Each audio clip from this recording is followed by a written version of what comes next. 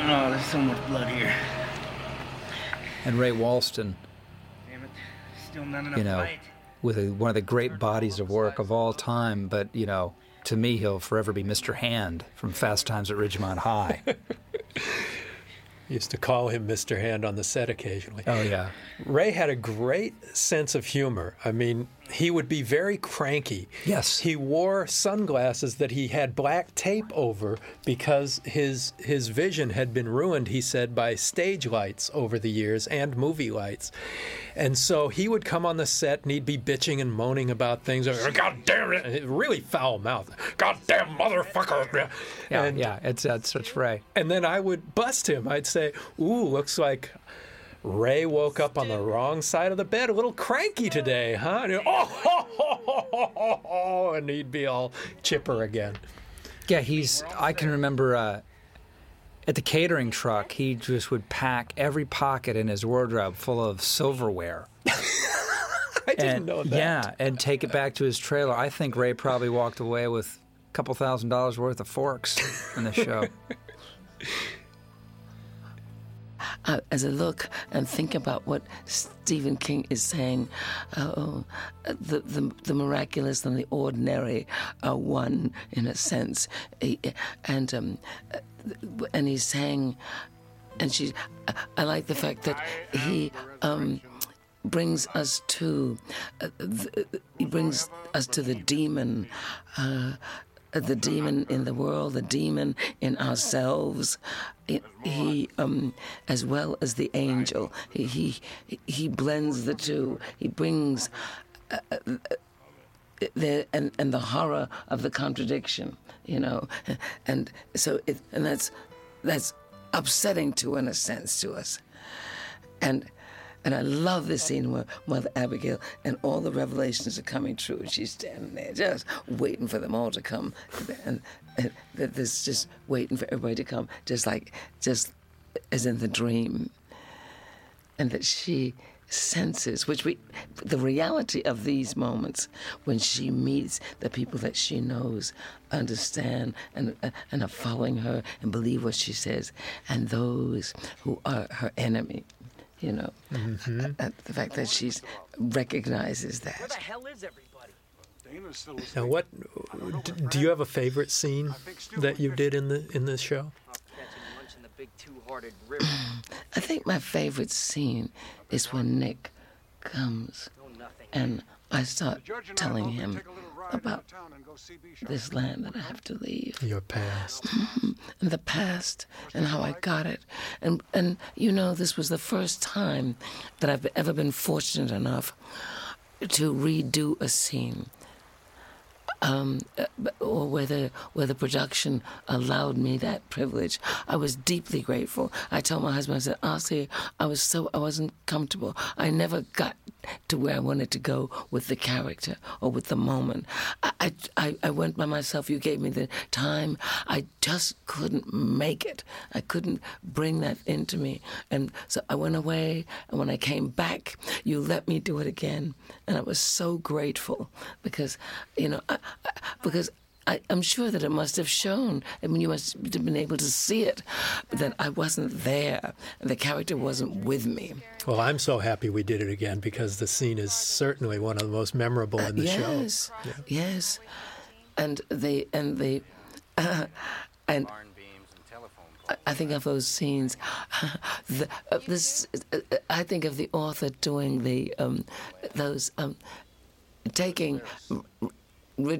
I think of this seer, this a prophet, this Mother Abigail, and he brings her out of the outhouse. You know what I mean? It's wedding the. I love the way he does these kinds of things. It's just grounded. It's real life. Yes, the reality. I mean, in the most basic ways, coming out of the outhouse with the prophet, and. Even the 106-year-old seer has to go to the bathroom. And she feels so much better when she comes out. And I thought that, and of course, you know, the idea of the prayer. And I love the fact that he makes of the seer, the woman, an ordinary person, also with a self who incriminates herself, who with self-doubt and seeing the vanity in the very position that she holds as a seer, as though that one who will cause the future to come together in a different place, and that it's hard to have that much power, and just be absolutely humble, It's a weight. Yes. It's a weight. Oh, yes. And he's doing this. The powerful and the humble, the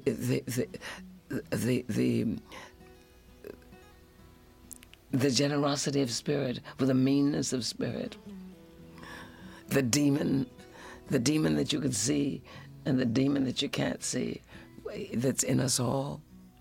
Oh, yes. Of course, I'm not surprised that this film will be one that will live with us through the ages, of television. That we'll talk about it for a long time, because there's so much more here than meets the eye in this miniseries. I said, when I saw this thing, I said, I could have seen this 1/2 longer, because it was that rich. And for those who are aficionados of Stephen King, they can fill in all the spaces because they've studied him so much. But those who haven't, we needed more time. I wanted more myself. I wanted more. I wanted more of the film. I wanted more of it.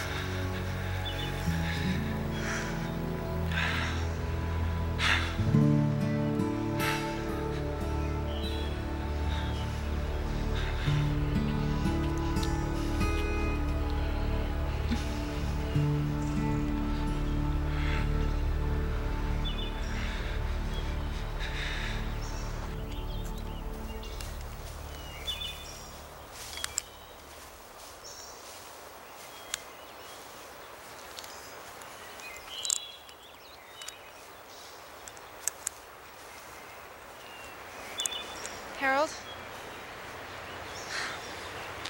We have something to tell you. I don't know really how to say it. I think I have a pretty good idea.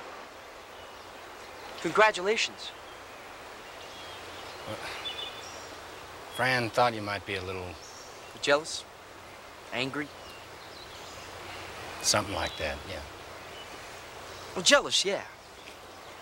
Angry. It's life.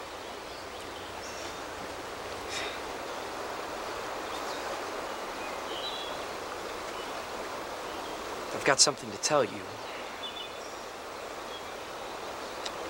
Couldn't say it up until now. I love you, Franny. Thank you, Harold. And I believe I owe you an apology. Hey, that's all right. Still friends, right, guys? Of course. Yeah. Good deal.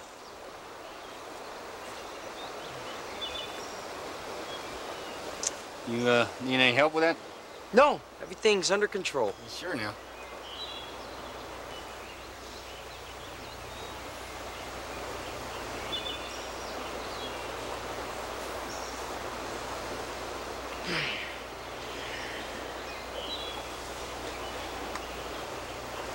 So, Jamie, you weren't really a King fan or buff or knowledgeable about the book The Stand, were you? I was not, and boy, did I feel stupid after I read the book of The Stand. I'm telling you, once we got started on the piece, I went and read the book, and I was absolutely stunned by his ability to. What hit me was that it was a plausible story of how a human being could become a demon, and it blew my mind. And he connects up the Tate LaBianca murders, My massacre, Jim Morrison in New Mexico, where Stu sees him, connecting up all those events into the possibility of a simple human being turning into a demon. And I found myself buying it, and it just made it compelling to play. You know, it just made it unbelievably fun to play. But you had questions about doing that in the first place. I mean, you were not so sure you wanted to play the demon in a Stephen King story. Yeah. Well, I'm not too superstitious, but a little bit. There's a sharp-dressed man. Yep. I still have the necklace. Do you? I'm wearing it now. I'm going to make it disappear. Turn it into a key. I'm going to wrap it up in my hand and make it disappear. Matt Frewer's not wearing makeup there. We just had him out in the sun for weeks. That's right. Invited the ants in. Bake him. Another actual location of a hotel room in Las Vegas. We spent 2 weeks in Las Vegas, and it felt like 6 months. It really felt like forever. Look at Frewer. This is the ultimate devotee. This is the guy that goes to Jamestown. That's right. You know what I mean? This is my life for you. This is David Koresh, My Life for You, in the person of Matt Frewer. We're looking at devotion. This was unbelievable to look at, to play this scene with. He comes walking through there, and I just thought, oh my God, he's in love. It's a man in love. This was the first scene anybody ever read in any of the casting sessions for us. Matt read this scene to us. And the obvious way to play it would just be to play the insanity. But he played the pathos in it, and it was almost tear-inducing when he was doing his reading with us. He broke your heart. I mean, he Absolutely. really breaks your heart. And because he doesn't play, I'm a wacky guy. He's like, it's a love scene. It's all love, yeah. This is a love scene. Exactly. It's all about devotion. Yeah. And the flag character, too. I mean, it's very important that it was played dead real, not just going apeshit, and with a sense of humor. The devil would not be frightening to you. He would be enticing. He would be seductive. Well, that was the joy of playing it, was just the charm of it.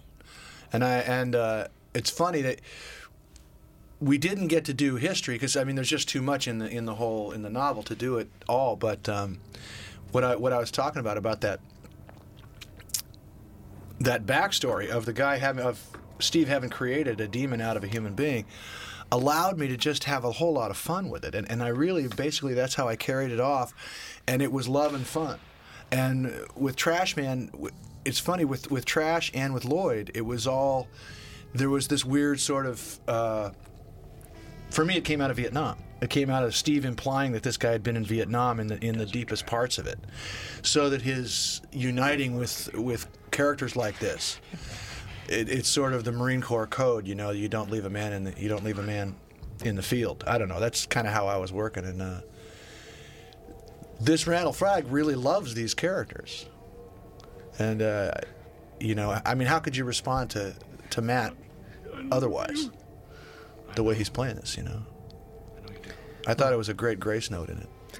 Oh, it's just one of the things that most impresses me about your performance as Flagg is that just, here's a guy, he's wearing blue jeans, he's this great-looking guy, he's just open, and you feel he's an open book, and that he's a pleasurable guy to be around, somebody you want to devote yourself to. He's Jim Jones, but Jim Jones was a lot scarier than Randall Flagg was. Yeah.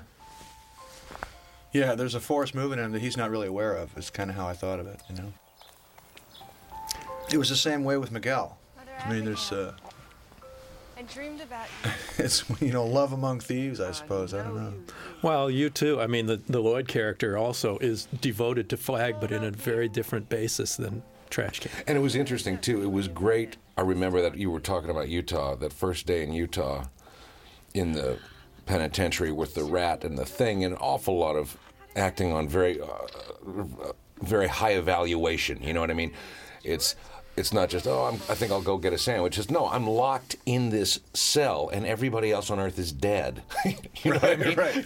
It's big stuff. Miguel was unbelievable in that scene. And unbelievable in that scene. I was blown away. And thank you. You were really, and you came up, and we had this thing, and so it was great that we were not only friends but worked well together in the past, so that we, it wasn't like, hi, nice to meet you, Jamie. Let's let's vast up and wrestle. You know what I mean? Well, come on in. Now, I made some lemonade. I'm here. I sort of love all this stuff between Flag and Nadine. My idea was that Flag should look a little bit like a romance hero in one of those Sweet Savage Love novels. And here we have an actual playing out of what to me looks almost like a cover on a Rosemary Rogers novel or a Danielle Steele, until you get over and see that the guy has no eyes whatsoever. So it's a nice little riff on that. And here I am, actually. I had a chance to play one of the pilgrims on his way to Boulder. And I love to act, just the same way that I love to play the guitar. I'd say I'm probably a little bit better as an actor than a guitarist, but I would have to say that, put the most kindly, my range is narrow. But I did get a chance to act with Laura, and at least in this case, I gave myself a part that was marginally more intelligent. My usual, I'd been typecast sort of as the country asshole. That's the part that I'm best at, with a room temperature IQ.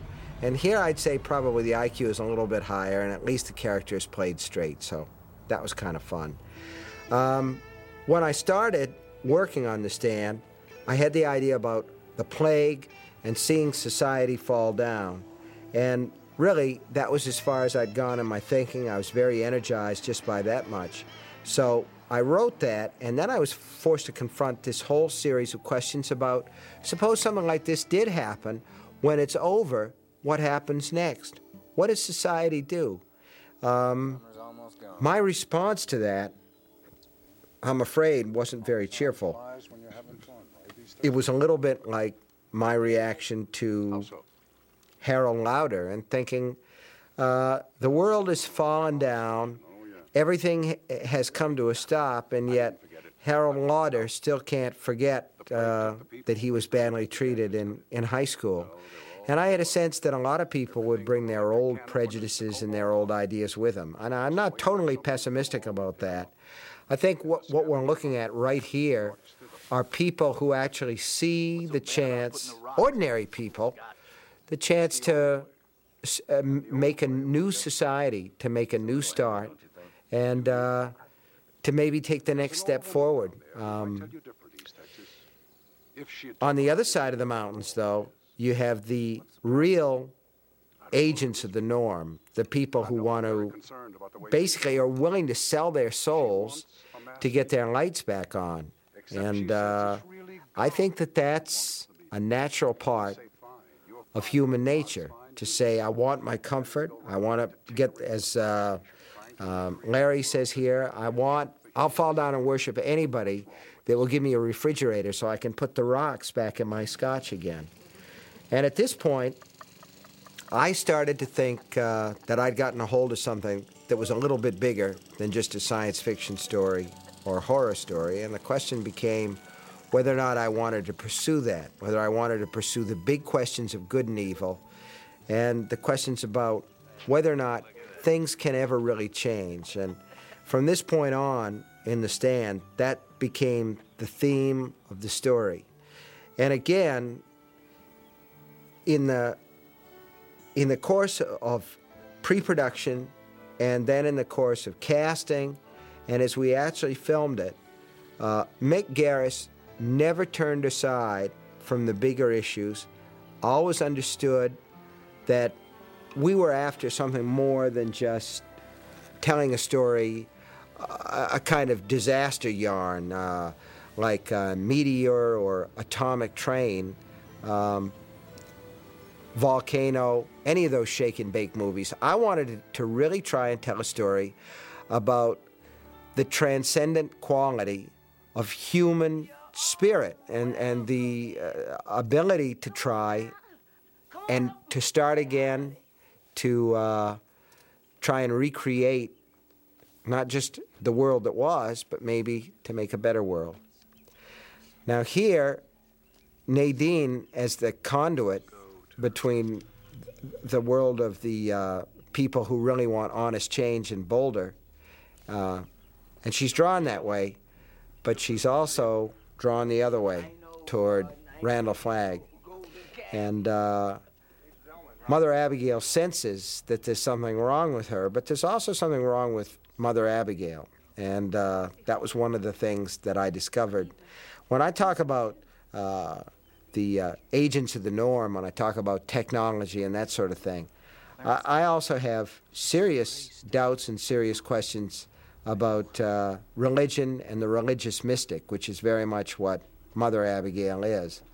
And in this case, she's so involved in welcoming her new visitors, and she's so overcome by their love that although she senses here that Randall Flagg has gotten,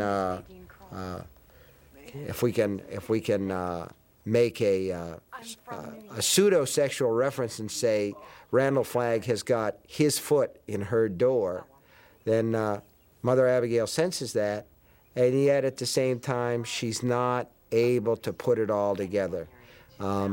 She suffers from the sin of pride, and as a result, Mother Abigail is able to create, Nadine is able to create great havoc before she actually goes to the Dark Man. But the whole idea here of creating two societies with the Rocky Mountains between them seemed to be this almost symbolic recreation of America, Little America good and Little America evil, and I loved that part as well.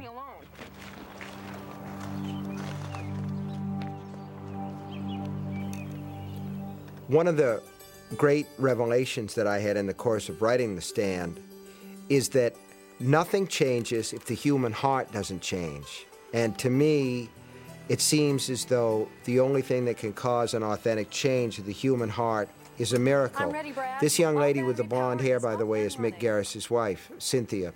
And she's sort of his good luck charm, and she shows up in a lot of the films. In any case, these people have, to a certain degree, fallen into the trap that the people who are on the other side in Vegas have fallen into by going to Randall Flagg. They're going back to the old way. They're starting things up the way that they were before. They have cleaned a lot of the parts of the electrical power plant that were fused and burned out, and now they're going to try to turn the power back on and get things going. Business as usual.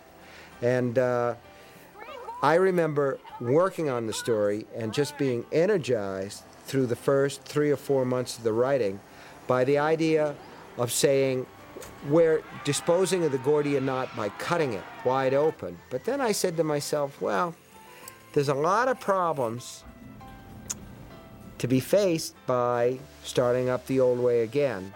And one of the things that these people realize here is that they're going to have to go around and shut everything off that was turned on when everybody died. But that's really only the tip of the iceberg.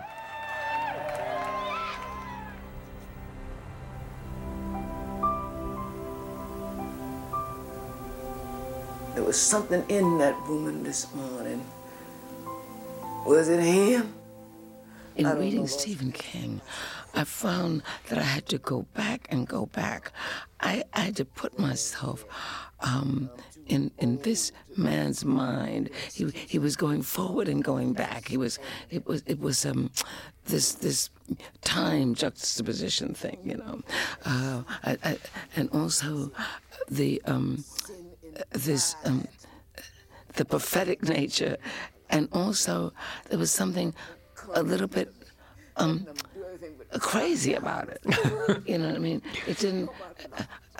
I felt the seriousness and the fact that it was like a prophet and somebody laughing a little bit too.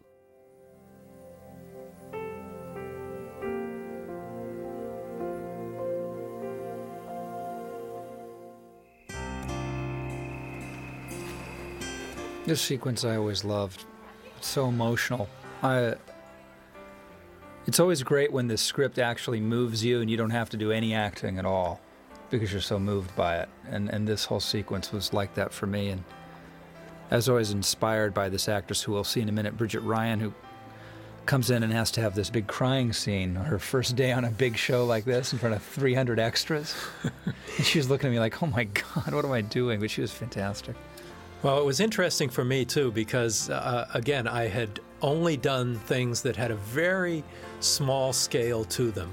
I had never done scenes with 300 extras, things like this before, and I was always very intimidated by the huge scenes like this one because they were all so new to me. But often it turns out that the bigger the scene, the easier it is because the crowd moves as a mass, as a singular, as opposed to the individuals. You're really directing the forest and not the trees. This is also the scene where I make my first appearance. That's right. And I'm almost always with Steve King. I think this is vintage Gary Sinise. This whole sequence. There I am. There you go. Well done. Gary, this is so much a Frank Capra movie moment. I mean, that's what we intended, was to get that kind of real America feeling. And Gary is such a Frank Capra kind of actor, just going to the heart of it, the reality of it, the blue jeans of it. What's interesting about Corky Nemec, who plays Harold Lauder, is in the book he was written to be enormously fat, and he gets thinner as time goes on, but it just would not play realistically that way. We put a little padded butt on him earlier on, and the pimples and the like, and let him be more good-looking as it goes on. But Molly has a terrific voice, yeah, that you can hear. Her father is a pianist, a professional pianist. This always moved me, singing this national anthem. One of the most emotional moments in this whole show comes up during this scene, and it involves Rob. I'll point it out when it happens, but this was actually great. Singing this over and over and over. It could have been really corny, and maybe some of you think it is, but it actually stirred me for the first time since I was a child, maybe even ever, because it meant something here. It wasn't just parroting the words of the Star-Spangled Banner.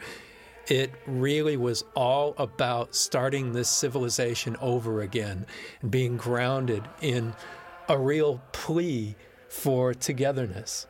And I thought it was coming. Yeah, here it comes.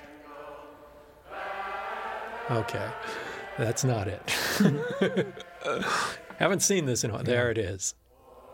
Look at Nick feeling the words coming from Tom because he can't hear them. I just love that. It gives me goosebumps. That was Rob's idea. That's one I had in my bag of tricks, just waiting. It's great. I mean, it was so exciting to be stirred by that again. That's when I like that moment myself, I have to say. The loneliness of that figure walking down that street with all that, the tar repair shining in the light, a long, long shadow as she's making her final quest. Well, I'm pretty nervous up here, so I hope you all bear with me. We will, Stu. Now that was me. That was you. That was me, and the editor did a very bold thing. I'd never worked with him before, and he played my first line off camera. Wow. Without asking. Here you go. And you know, it was the right choice, and anytime you can play my lines off camera is an improvement. Got the juice on again. Brad Kitchener, stand up, take a bow.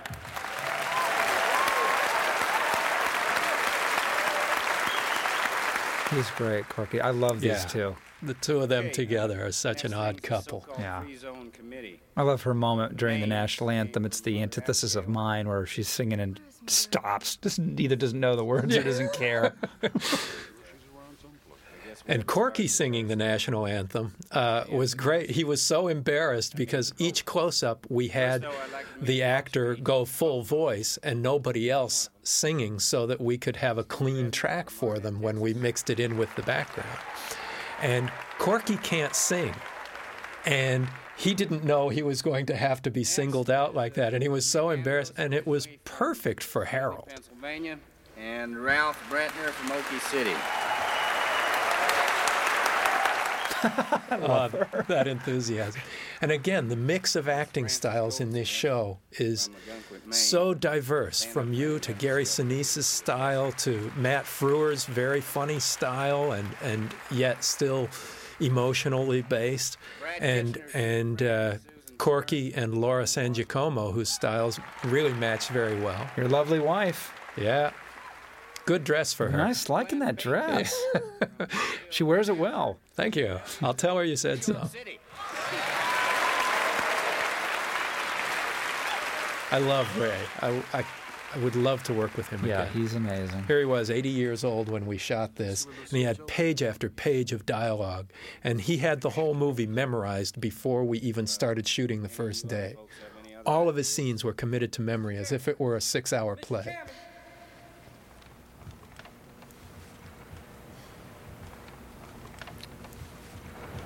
Chair recognizes Harold Lauder. I move that we accept Mother Abigail. Again, to exaggerate the potency and nobility of the characters and the like, and to exploit the location, I would shoot up as much as possible. It really, the hopefulness of the upshot, I think it's subtle, but it's there. You damn right you did. Now, Ossie Davis was not originally going to play that character of the judge. We had another older actor who had come in, and he had the flu. And we shot that scene that Ossie just did, that shot with this other actor. And he got sick and just kept up with his flu, just would not go away. And so we had to bring in Ossie. And that shot of Ossie was shot in the basement of a church somewhere else, surrounded by people. And a couple months later, the actor we originally hired passed away. And Ossie is married to Ruby. Right. Correct? Absolutely. And at first we thought, it was just too obvious, and his schedule didn't look like it was going to work out to hire him as the judge. And then when we had this illness taking place, we called him, and he was able to do it. And he's just great. He brings such a strength to it.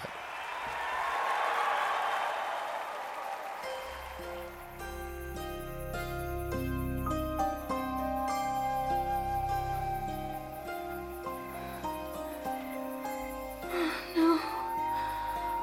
Oh no. She can't. Joe?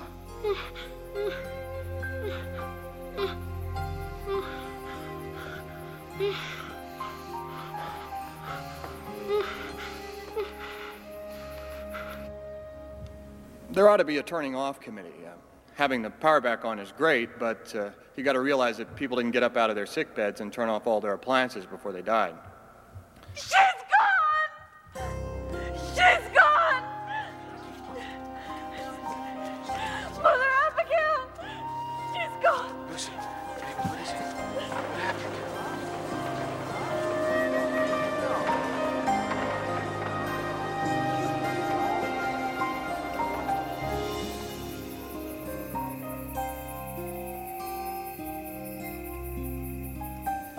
I must be gone a bit now. I've sinned and presumed to know the mind of God. I must try to find my place in his work again. It's one of the few times where we were all together. Yeah, very rarely did everyone work together, all of the leads. And it's one of those scenes with a lot of pages of dialogue, not a lot of action going on. There are a lot of scenes like this, but the dialogue is all fascinating stuff, and it's just people in a room, and the challenge is to keep you captivated. And the best solution to that is hiring the best actors possible for this. We have to find out all we can about him. I remember in the book I write all of this down. Spies? And, you know, in a movie you don't want to have a shot of a guy writing it takes the a Gettysburg while. Address here. Yeah. So we did a little cheating on that. To her God. Our friend in the cowboy boots and jean jacket isn't going to just sit over there on his side of the Rockies playing Mumblety Peg, you know. Now, Ray Walston is probably one of the actors actually old enough to know what Mumblety Peg actually is. So it's good he had that line. It's a real good thing. All right. Let's talk about Flag. How do we look into his part of the world?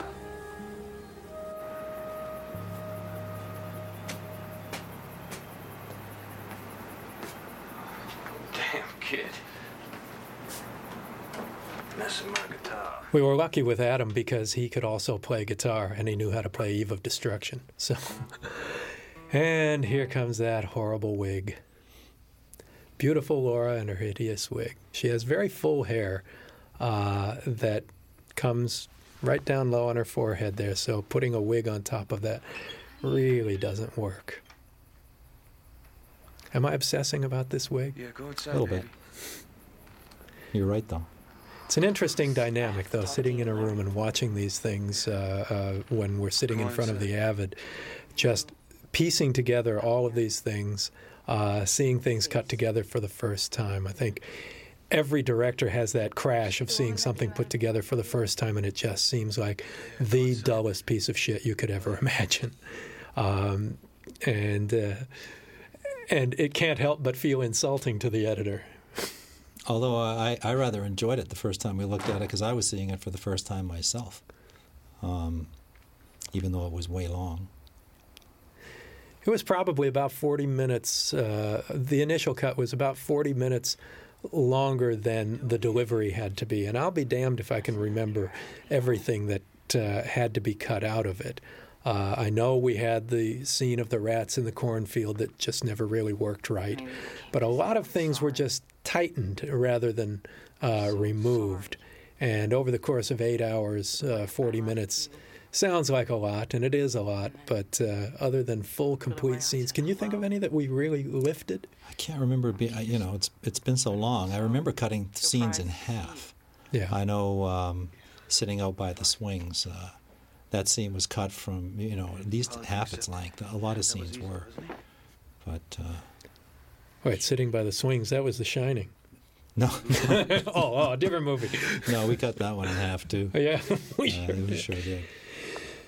At what point, Mick, do you start to lose objectivity when you're looking in the cutting room over and over again at the stuff? I never have any objectivity. I try to, but you're always seeing things outside of the frame. I mean, I feel really like I have it for a long time, and then there just comes a point where I'm so used to what we've already done that anything new seems radical and odd.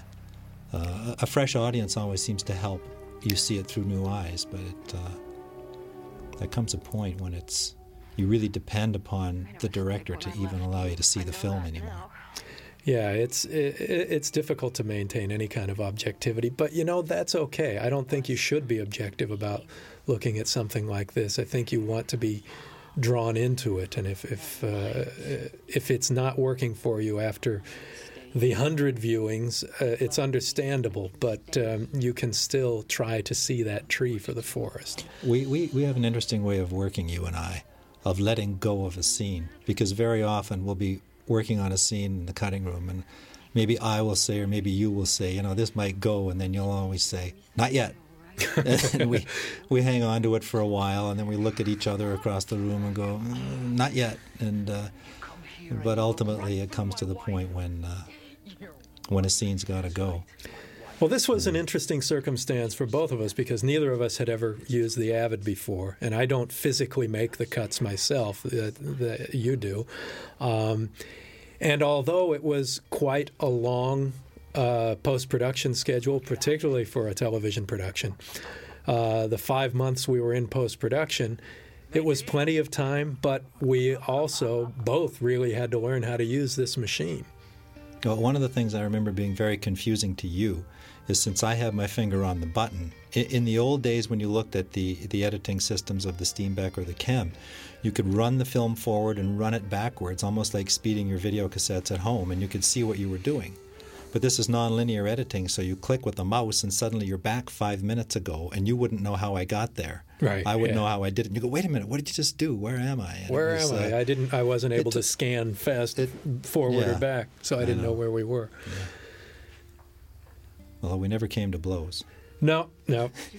Actually, Pat and I have never really had a fight in the editing room, and that's unusual.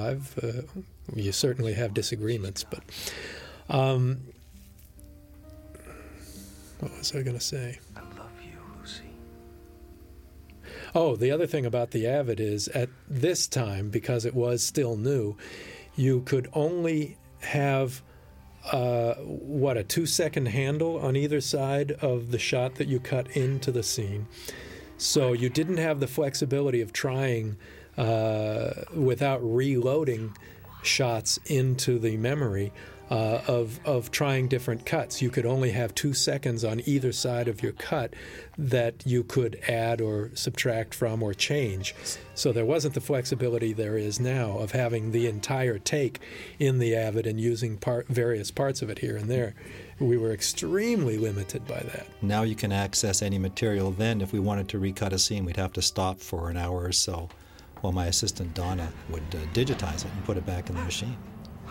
But she really saved us. She was wonderful, and it was cumbersome. But for some reason, I never. Oh, there's the old hand on the shoulder gag. I never remember this scene. I remember it once I'm seeing it again, but thinking about the show, it's just not the most effective scene. Her walk up was very slow and took forever. And here's one of those long dialogue scenes, lots of people talking at a table, but an important scene. We get the power back and you decide to barbecue. Yeah, as soon as they bring back pork And it's a rinds, nice sunny scene. Probably seems like there's more of them in here than there are. Which we all seem to feel is this flag's base of you know what I find, Mick, as an editor? Directors are often, even really great directors, confused by scenes around a dinner table. It's I don't know why, but it's I think you've done a wonderful job here, but it's sometimes they can't decide where to have the sight lines and how to cover the whole thing. Well, it's very complicated to sit down with your script and see who is saying what and try to position the people in their most advantageous locations for their conversations with one another. Who's going to be the primary speaker for putting this idea across? Who's going to be the primary speaker for putting that idea across? Whose relationships would require that they sit next to or across from one another?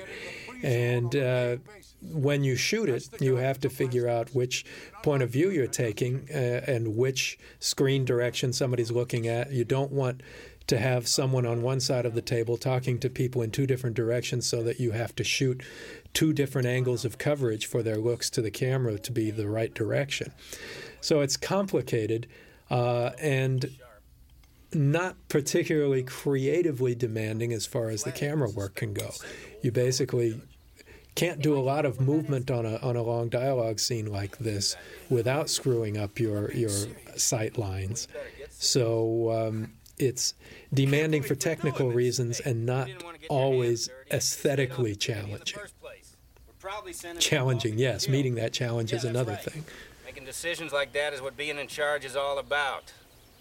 Either grow up and It's interesting to pay attention to what the dates are when the lower third titles come on for various chapters of this show and compare them with what the weather looks like and what the trees are like. I didn't notice the last date that we were shown, but you see the brand new buds on that fruit tree in the yard there.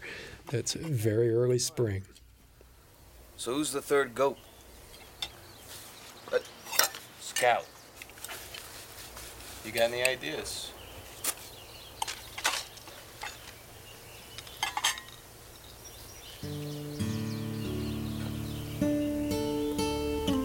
Well, Nick here's got an idea. And it's a dilly. 10, 9, 8. You're getting drowsy, Tom. Drowsy, that's right. I love the art direction of Tom Cullen's house, and this scene was a real challenge because, again, it was a lot of page count and a lot of people, shooting coverage of all the people, and my concept from the very beginning was to slowly go all the way around the table and keep seeing the shifting expressions and go from person to person to person and constantly move, and then shoot the coverage without the movement. And a lot of people were nervous that it wouldn't cut together, but I think the performances hold it all, and it really worked. Trying to make the camera work not masturbatory, but only compel the plot and the story and the character relationships is the biggest challenge technically when you're putting a film together. And that's what I tried to do with this, and this was the one that could have gone either way, but I think the performers really pulled this off. Gary's terrific in this. Again, we all know what we're asking him to do is, maybe an incredibly dangerous thing, and we're aware that he probably doesn't understand the significance and the danger of it, and yet we've got to have him do it anyway, and we've chosen to have him do it, and the guilt that comes along with that. And he's afraid of us. Are you the same Tom that Nick met? What's interesting is that everybody's face is important at all moments during this scene. Not just the person who's talking. I mean, obviously that's done all the time, not showing. But here you've got 8 people around the table, and every moment, their expressions, everyone was so there for everything. Nobody felt like it was their scene. It was a scene shared by all the performers. And each moment, there's not a vacancy on anyone's face at any time. I can remember... because you have to cover every actor. It took a long, long time, and we were rushing, and I think I was one of the last people to cover. And I remember taking you aside and saying, what we had begun doing is just picking up certain spots of the sea, and I can remember saying, please let me go all the way through. Yeah. I don't know if I won that one or not. I'm sure you did, because I almost never will just pick up parts of a scene for coverage, because I like to have it from beginning to end, and I think it's the only fair way to treat the actors.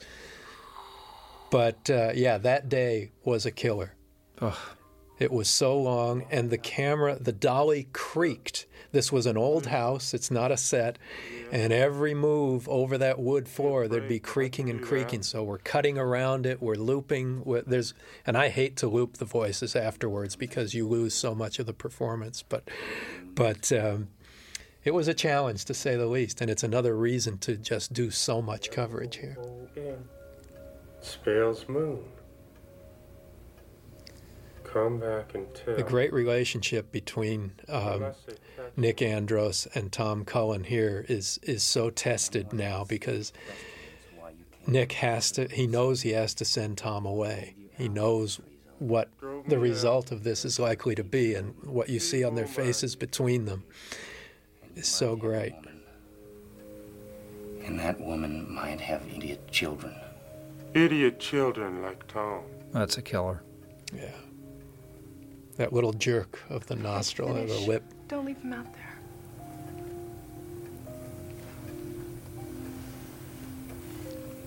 Tell it back to me, Tommy. What will you say if they ask you questions? You drove me out because you were afraid I might have a woman and fill her belly up with a retard like me. When you come back here, you'll walk at night and sleep in the day. Walk at night, sleep in the day. But someone might see you. Sometimes the best moments aren't even quite in focus yet, but they're so powerful that you have to use that part of the take. Tommy. Keely? If it's more than one, you run. Come back when the moon is full. Not the half moon, not the fingernail moon. Walk at night, sleep in the day. Don't let anybody. It's a real editor's challenge. My editor, Pat McMahon, I'd never met before this show, and he was working off in New York while we were shooting everywhere else. And he did such a great job with miles and miles of footage, and I've used him ever since then. Would you like to see an elephant?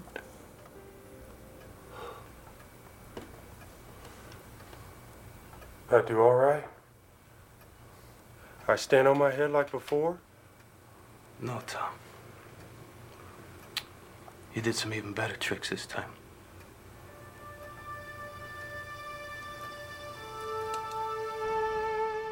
Here's Mick Garris, our fearless leader, a chance for he and I to act together. And talked about standards and practices and the problems that we had with standards and practices. ABC did everything that they could for us. And still, when the end of the world comes by plague, you're definitely going to have problems with network TV. And one of the big problems that we had was with the cleanup committee and the scenes where the people in Boulder are basically cleaning up their environment. And again, you'll notice that most of these corpses died very conveniently with their eyes shut. But the technique that that Mick and I used on The Stand, and to even greater purpose with The Shining later on, is that you kind of save up brownie points with the network. That is to say, I'm going to cut this part, that part, and this part, so you don't have to worry about standards and practices. If you'll let me show the bodies falling out of the dump truck, and if you saved up enough points, it's a little bit like saving Raleigh coupons, you know, on the cigarette packs to get raincoats and umbrellas and that sort of thing. Only here, you're saving up your points with standards and practices to get things that you ordinarily couldn't get. Now, TV being what it is, it's very difficult to get permission to show bodies pouring out of dump trucks. But because the networks are worried about the incursions of cable, where you can show a lot more, they've gotten a little bit looser, no pun intended, when it comes to matters having to do with, shall we say, va-va-voom. So here we have the seduction scene between Nadine and Harold. And while it isn't really explicit, Mick certainly gets the point across, I think, of what's going on here. And I think that Harold is about to get extremely lucky here, but probably in the last analysis, not as lucky as he maybe thinks.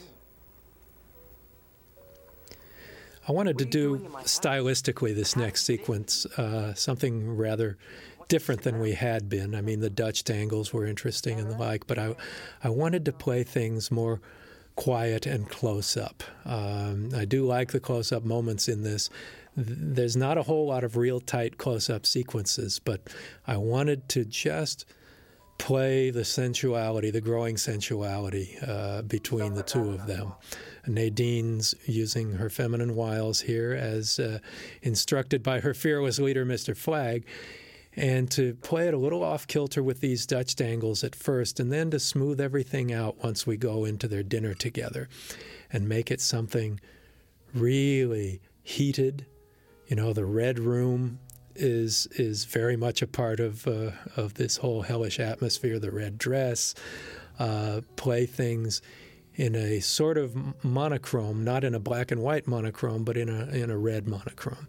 Really play the heat of blood, play the heat of passion, the red lipstick, but play it all very tight and sensually. Let the camera caress as hands caress and lips caress. The hot light through the window supermarket is full casting the bars of shadow across her, playing the flames.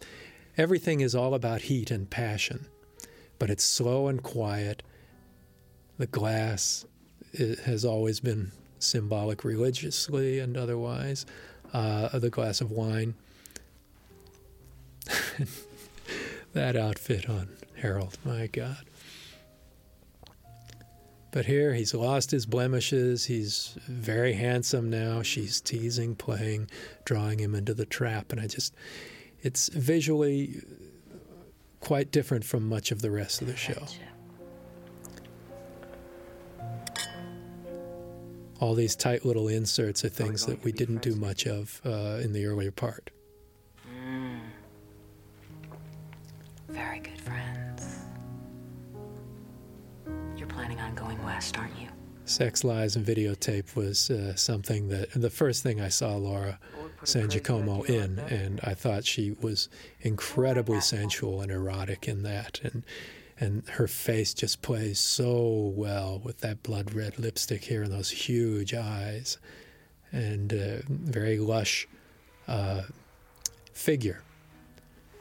And I just always wanted to have something hot and a flame in the foreground and the background. It's all right. I am too. Again, the silences are something you don't get to play with much in television, but I think they're the most eloquent moments at times. Who? Just letting it take its time here. But we can still do things. Things you wouldn't believe. Everything but that one thing, and it's such a little thing, really. How would you know? Only seduction could draw, physical seduction could draw Harold Lauder into this trap, this physical contact here. Just tight on touches.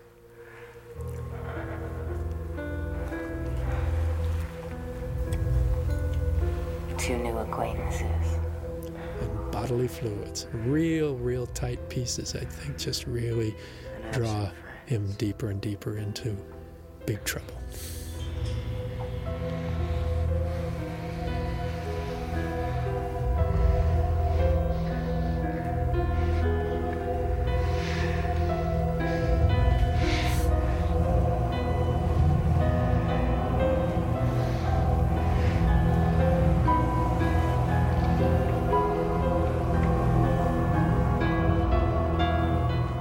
Shot of the sequence. What is his left leg doing?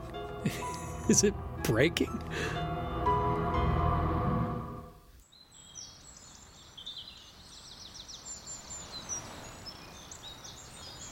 The disappearance of the old woman might just be for the best. People should be free to judge for themselves what the lights in the sky are, or if God sometimes does speak in the thunder.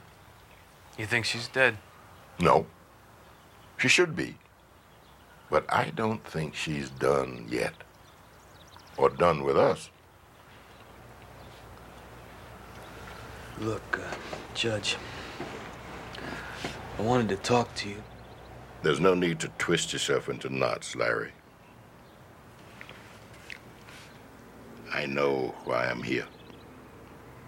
And I accept. How do you know that? Someone on the committee's been leaking information. I think nobody's been leaking anything. At least not to me. I merely ask myself what my first priority would be if I were in your shoes. The answer, of course, is information. That means spies. Yeah. We like to call them scouts. Okay. Scouts by all means. And each of we scouts is to be ignorant of the others in case of capture or torture. If you don't think you can make it, you just say so. because you're not going to be much good to anyone lying dead of a heart attack beside some ranch road in New Mexico.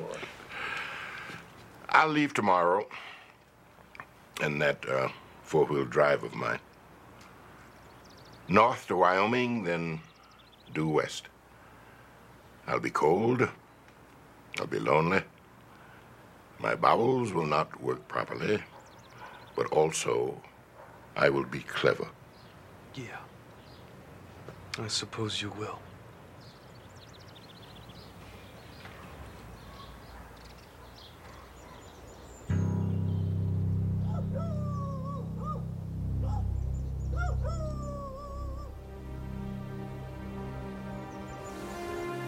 Did you enjoy that, Harold? Yes. But it couldn't have done much for you. Au contraire.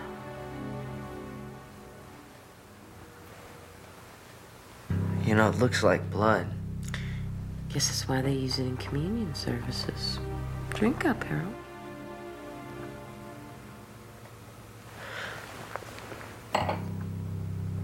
How did you get into my house? He told me there would be a key under the stoop, and there was.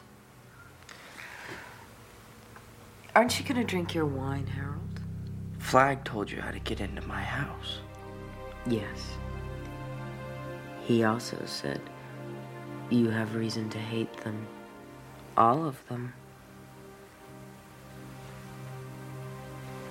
It's the woman, isn't it? You loved her. But that didn't stop Redmond, did it, Harold? Well, she was mine. And the committee. That old woman left me off, and she let that hick Brentner on. I'm surprised she didn't let his feed friend on as well. There's someone in the West who will never take what's yours, Harold. And he's waiting for us. I know. I know he is.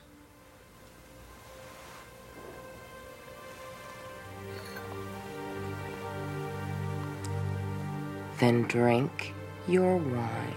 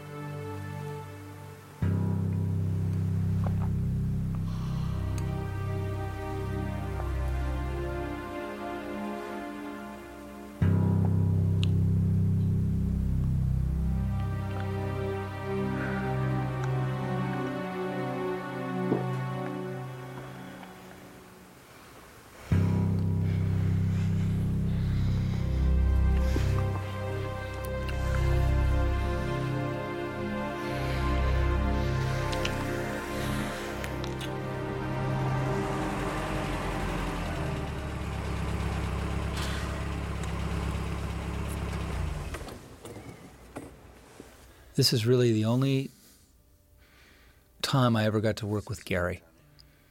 This scene, yeah. It really was. And it was so fantastic. And he's really spectacular. And special. I just really, we just longed for more of an opportunity to do stuff together. But when we were in scenes, there were 5 or 6 other actors, and this is the only time the only sequence in which we got to do stuff. You really shared things together, yeah. Yeah. Yeah, when you're directing, you lose track of that because you're working with everybody, and it's all so compressed, and everything's happening together. This theme is such a killer. Yeah. Travel at night, sleep in the day. People think of Stephen King as a horror guy, but there is so much subtlety and complexity and humanity and beauty and richness that nobody gives him credit for. Probably more now than they used to, but this and The Body, which became Stand By Me, and The Green Mile, I mean, there's some wonderful, wonderful stuff. Oh, look at that. I just remember in this sequence wanting to put the brave face on it for him and wanting to really play this as an upbeat thing until he drives off. Yeah, trying to hold it together. Yeah. I guess, it's not a big deal. And Gary just watching it happen, kind of keeping his distance from it emotionally, but not quite able to.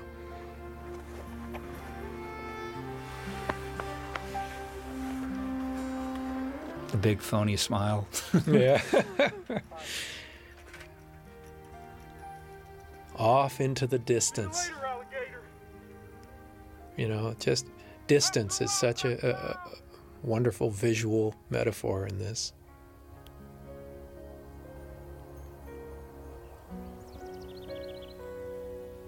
We had a moment there also where he turned to me, and he said, "Do you think we'll ever see him again?" Okay, please call me Fran. And I looked at him and shook my head, no. Yeah. I just didn't want to leave it that way. No, I don't. Yeah, I wanted to leave the hope there. Yeah. No. So there's a Steve Johnson, Billy Corso pregnant stomach on Molly there. The doctor here is played by Warren Frost, and he's the father of Mark Frost, who co-created Twin Peaks with David Lynch. I had worked with Warren before in Psycho 4. He played a psychiatrist in that film, and he's terrific. He's a great type for a doctor or a psychiatrist. And as I've said before, it's always fun to work with actors you've worked with before and have a relationship with and know what to expect from them. It's also great to be surprised by actors and who bring something new and rich and exciting into something. The unexpected being brought into a part is always what impresses me the most in a casting session. When an actor surprises me with something I hadn't thought of before, that's often the way I'll go.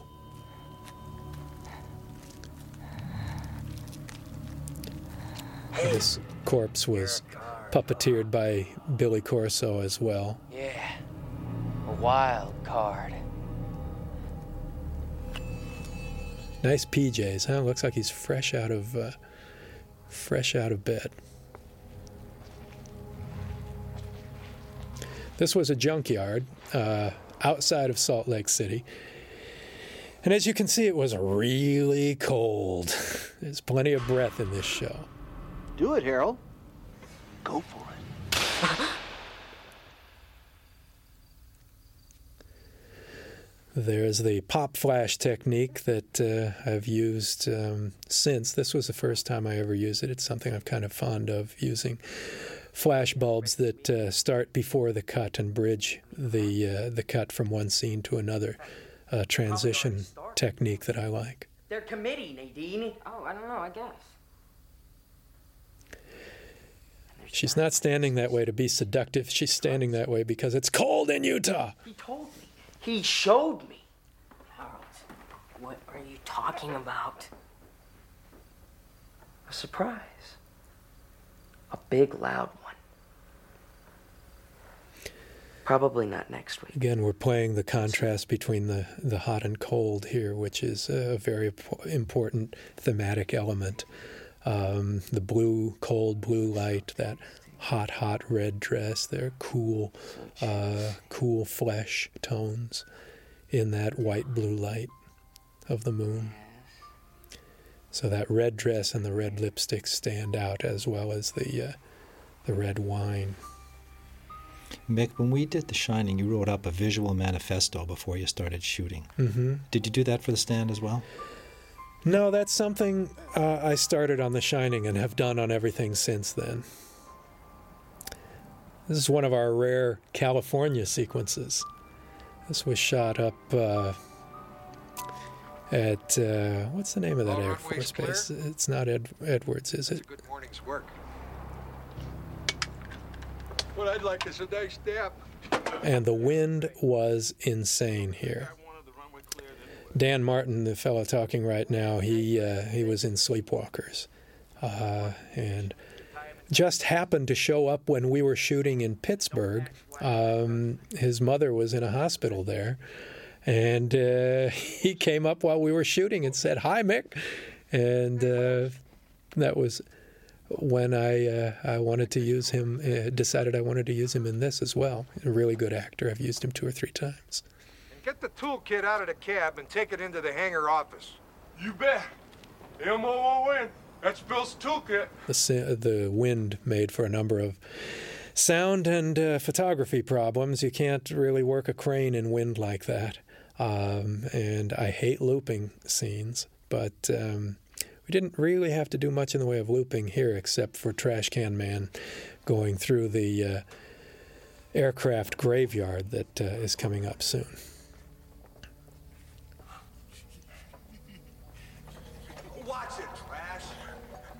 Now, this fellow with Trash Can Man you're going to see here is director Tom Holland. A handful of directors cameoing in this film. Tom did Fright Night and the first Child's Play movie, a number of other things. He's a friend. And it was fun to get him in. Again, we were shooting in California. And there he is. That's Tom Holland right there. And it's always nice to have the people you know and to be on the set to give a little moral support and maybe a little creative impulse.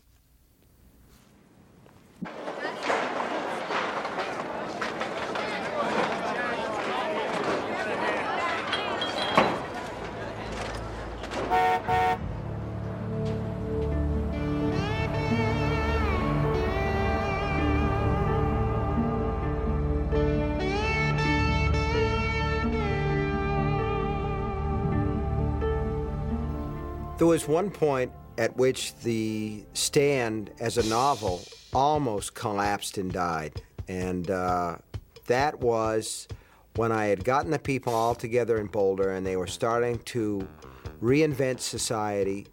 I didn't really want them to do this. I didn't like it, and the politics bored me, and I thought that it would bore readers as well. But more than that, it felt like the wrong thing for them to be doing. It felt to me as though they were going in the wrong direction. I kept thinking to myself, look, they're having these meetings, they're having these committees, they're getting town meetings at Chautauqua Hall, and it's the same old shit. It's what got them into this stuff in the first place. And what are we going to do about this? And I quit writing for a week or two, which is usually the kiss of death for me. But I went on a lot of walks, and I wouldn't allow myself to take a book, which I usually do when I walk, because walking is, let's face it, one of the most boring things in the universe. And I would just walk, and I would think about The Stand, and I would think about these people in Boulder and their silly committee meetings and their politics and their cleanup committees and turning on the electric lights again. And I was thinking, this is wrong. This is all wrong. This is what got them into this mess in the first place. What can you do about it? And the answer kept being, I don't know what I can do about it. They're going in the wrong direction. And finally, this guy inside says, well, what do you want to do about it? Never mind what you think you should do about it. What do you want to do about it? And I thought, I want to recreate the plague. Only this time what I'd like to do is to blow them all up. And this voice returns immediately. It's as though it had been waiting for me. It says, if you want to blow them all up, blow them all up. Have Harold Lauder do it. He's there, the rat in the granary anyway. Have Harold Lauder do it. He is mean enough to do it.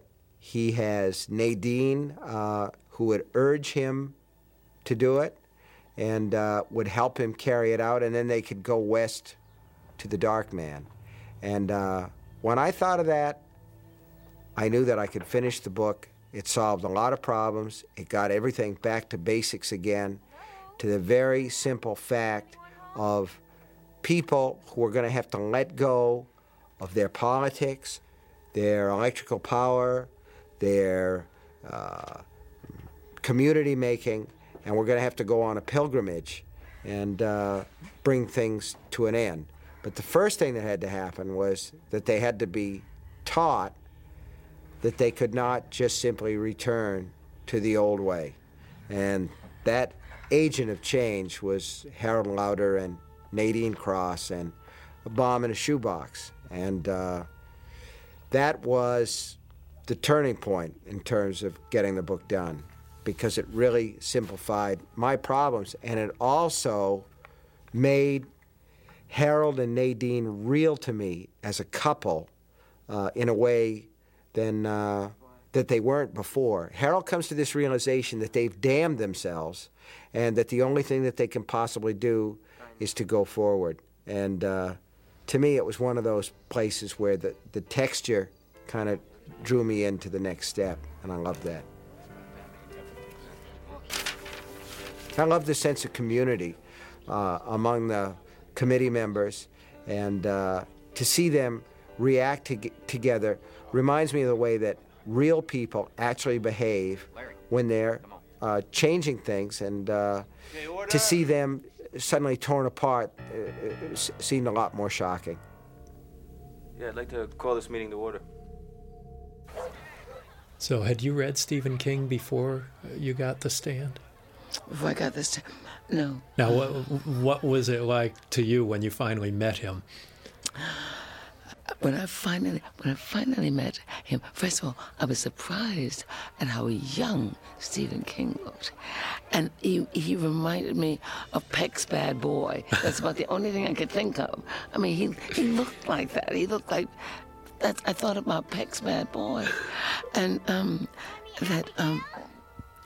and I was thinking, well, if I were a being, if I had to inhabit somebody, I think I would pick somebody like Stephen King, where you wouldn't really know exactly, because they're in this face that looked like, reminded me a little bit of Bugs Bunny or something like that. That kind of humor is the beard. Was this person with a beard and with a prophetic sense, with a this deep look into the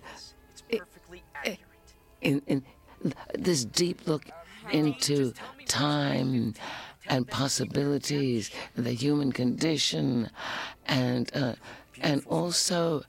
The law committee held 4 meetings last week. Some kind of delight in the shock, too. Something like that. Oh, yeah. It's amazing for someone who has kind of a pulp sensibility, and he's incredibly well-read and Yes. incredibly serious and quite a wonderful writer of textures. Yes, Yeah. this is what I'm thinking. The textures of what I was impressed with, and I loved his smile. He's I very loved playful. Very very playful. playful, and that I could never imagine that this book came out of this man. You know, after I got into it more, and as I looked and thought about the piece and and I began to read about Stephen King himself. And this wonder at that which is extraordinarily threatening or ugly or frightening, or it's a way of exercising something in himself. This is what I felt, Mm-hmm. And so he could come up with these concepts of horror. Help me!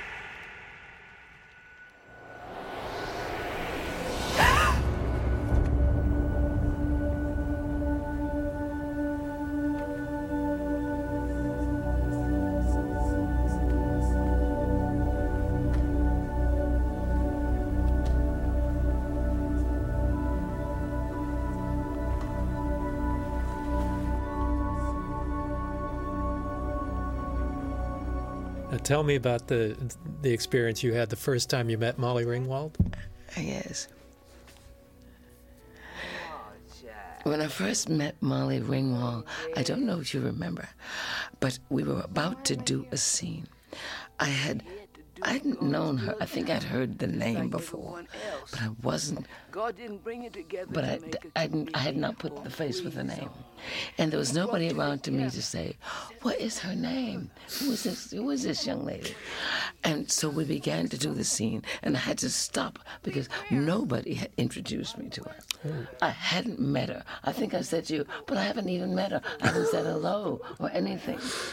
So we stopped I think you stopped. You let me say hello. You let us talk. You went away. You gave us a little moment together to talk to each other, and then you came back. And I remember how much I appreciated the fact that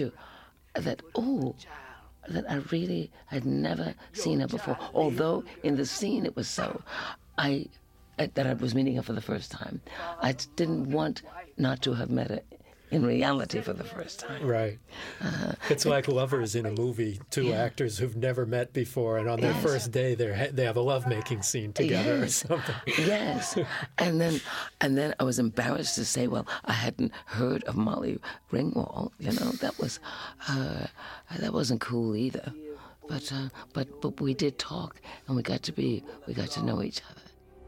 It's time to make your stand.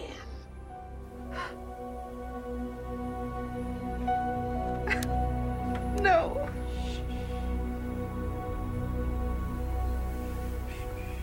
Franny. Franny. Wake up, honey. Wake up. Did I lose the baby? No. The baby's okay. Oh, my back. Doc says it's whiplash. You won't be running the 100-yard dash for a few months, but I think you'll be able to move. Try to sit up.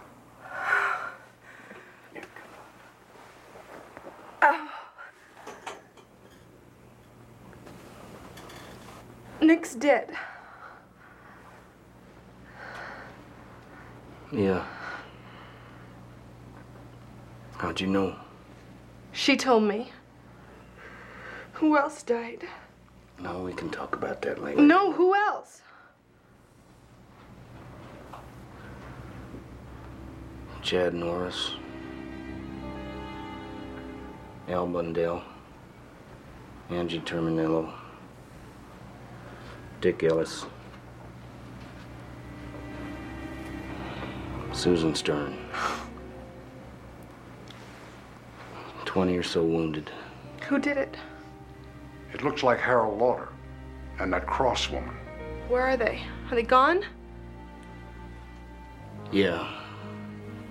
Send them out. All but those that are left of your committee. All right, 10 minutes, no more.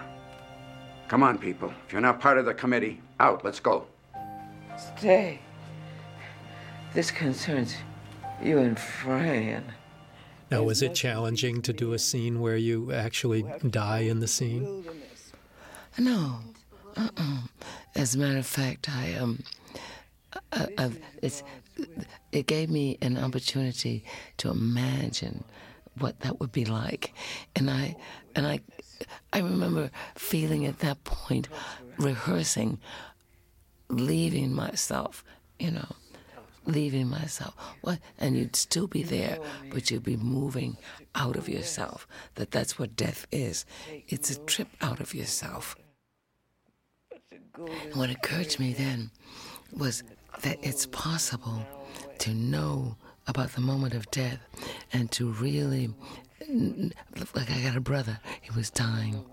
They brought him home from the hospital because he wanted to die in his own bed.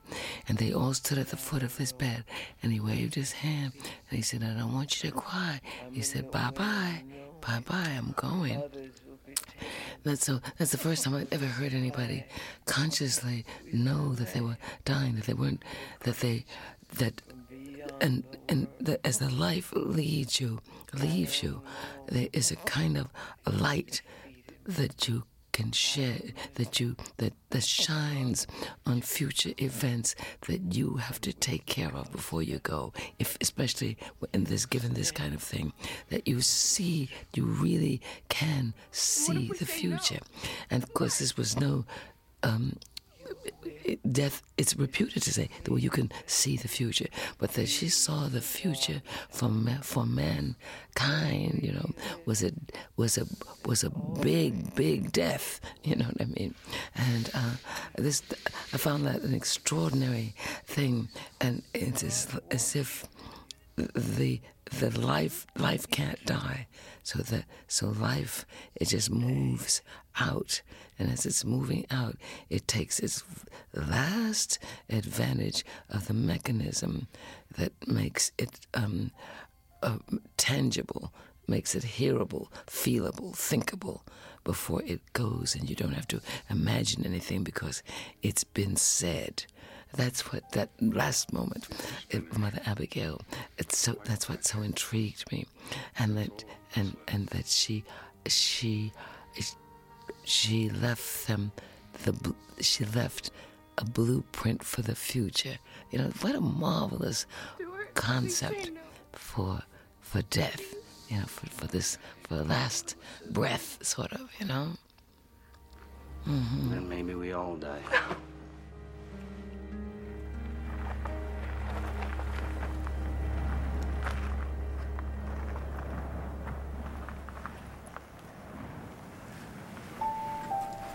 Take care of yourself. I love you.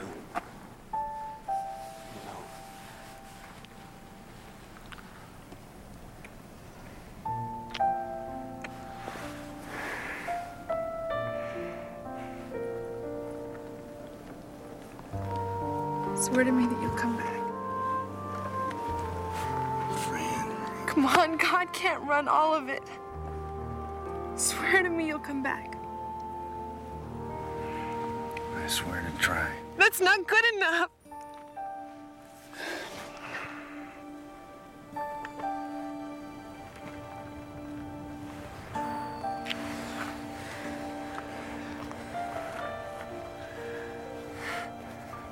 Thanks.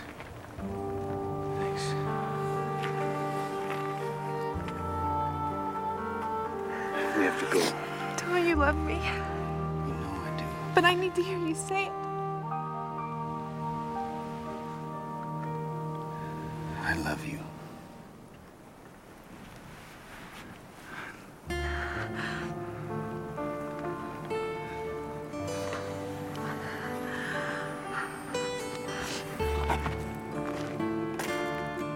Stuart!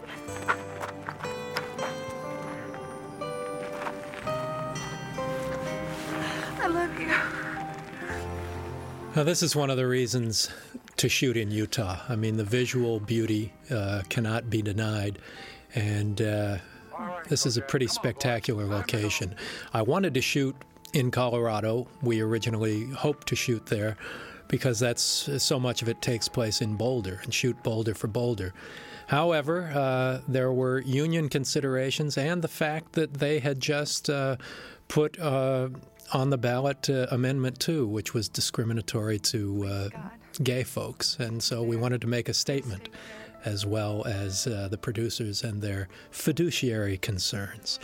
So the compromise was Utah, and I think it worked out really well. I mean, these scenes of our men walking off across America are pretty potent here, and that's what this is about, is the trek across our nation. It's Americana in a Stephen King, Norman Rockwell sense. And some of these spectacular shots were done second unit by our line producer, Peter McIntosh, and my hat is off to him. This shot in particular is a pretty eloquent one that he put together. And now we're off on the road, and it's an important moment.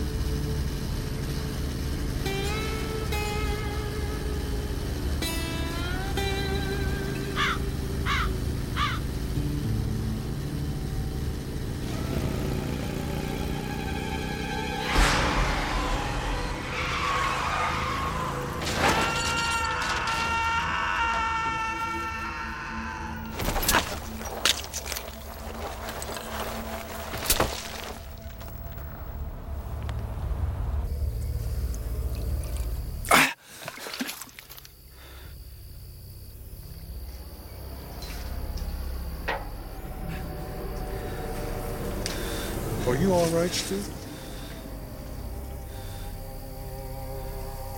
Yeah. It's not me. I think it's Harold. Something's happened to him.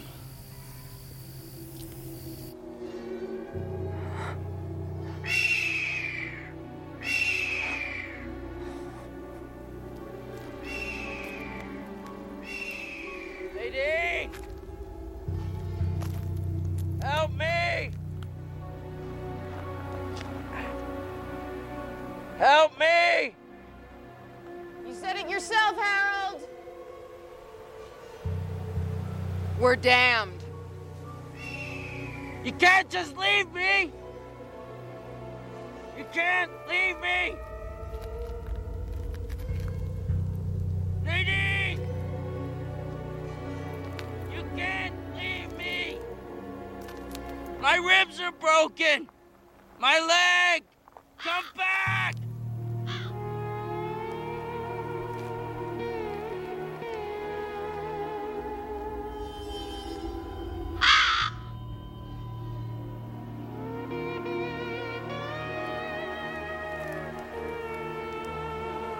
Come back! Come back! Nadine! Nadine!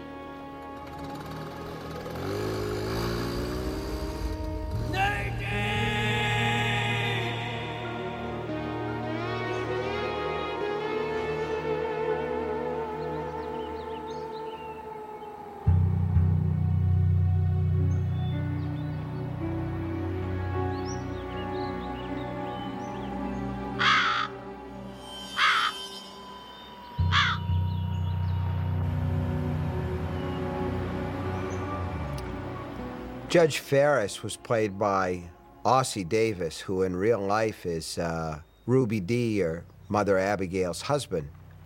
And we were very lucky to get him. Another actor was slated to play the part, and unfortunately he died. Ossie stepped in and did a great job. As far as the character himself, he's an extremely noble individual. He's an extremely brave individual. He's one of the scouts that the Boulder people have designated to go west and try to discover what the Dark Man is up to. At this point, he's discovering what is actually happening in the West, where drug addicts are being crucified. And again, we had to fight with standards and practices to get that in. Now, this fellow, looking half bright and playing cards, is Sam Raimi, the director who did Evil Dead and also directed the film A Simple Plan with Billy Bob Thornton. He and Mick and I all know one another. Sam's a great guy. I met him at the Cannes Film Festival where he was there with his first film, and at that point, he looked as though he were about approximately 14, 15 years old. I remember sitting down with Sam, and he had a beer, and I thought to myself, gee, you ought to give that back. You're not old enough to have that. But he did a great little cameo here, and he did another one in The Shining. In any case, the judge and Dana Jurgens, who is another one of the spies, they're both discovered by the Dark Man, Randall Flagg, and I was trying to play against the convention of popular fiction where the brave people always somehow at the end manage to get away and to escape the clutches of the bad guy. And that is not my perception of how the world works. But then, of course, in my perception of the way the world works, I never found someone like that resting on red satin sheets either. So there is obviously something to be said for escapism as well. Yum, yum. But I thought to myself, the way that the world works is that when you send spies against somebody who is all-knowing and all-seeing, like Randall Flagg, what probably happens is that they are discovered and they are killed. The one exception might be a guy like Tom Cullen, who operates on a different level. But yes, I think that the judge is extremely brave, and my object in seeing him, in having him killed by the bad guys, was to make the audience aware that we are playing for keeps, really, and that nobody has a free pass to the happily ever after. Anything can happen, and in my fiction, I would really like the reader to think, yeah, anything very well may happen. Again, standards and practices, not crazy about all the bodies on display here in this segment. And we finally persuaded them that it would be okay because they were dry, but oh, they did not like that child in the wheelbarrow. Most of the dead bodies, by the way, were scavenged from a vampire film, and they're really sort of interesting to goof around with. They're like little Apple dolls or something. They're very light and very spongy, but they look very realistic even when you're up close. Stay right there. Get that lettuce cutter out of sight. Okay, here we go.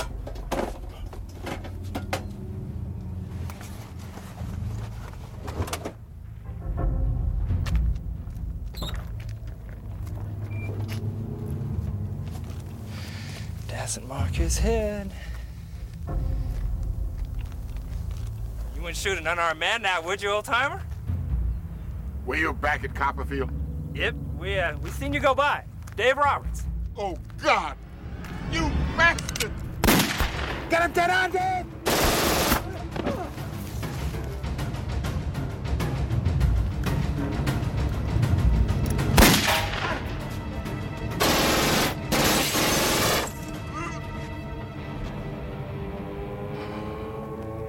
Killed his ass, Dave. Dave? Dave?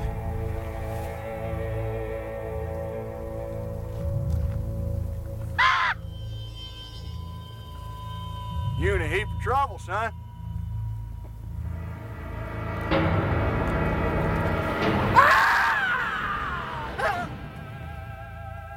I told you not to mark him.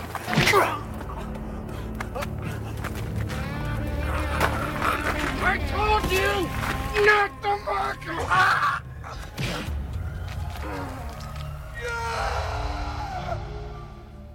Yes.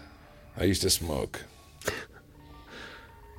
You mean you didn't do that just for the part? No.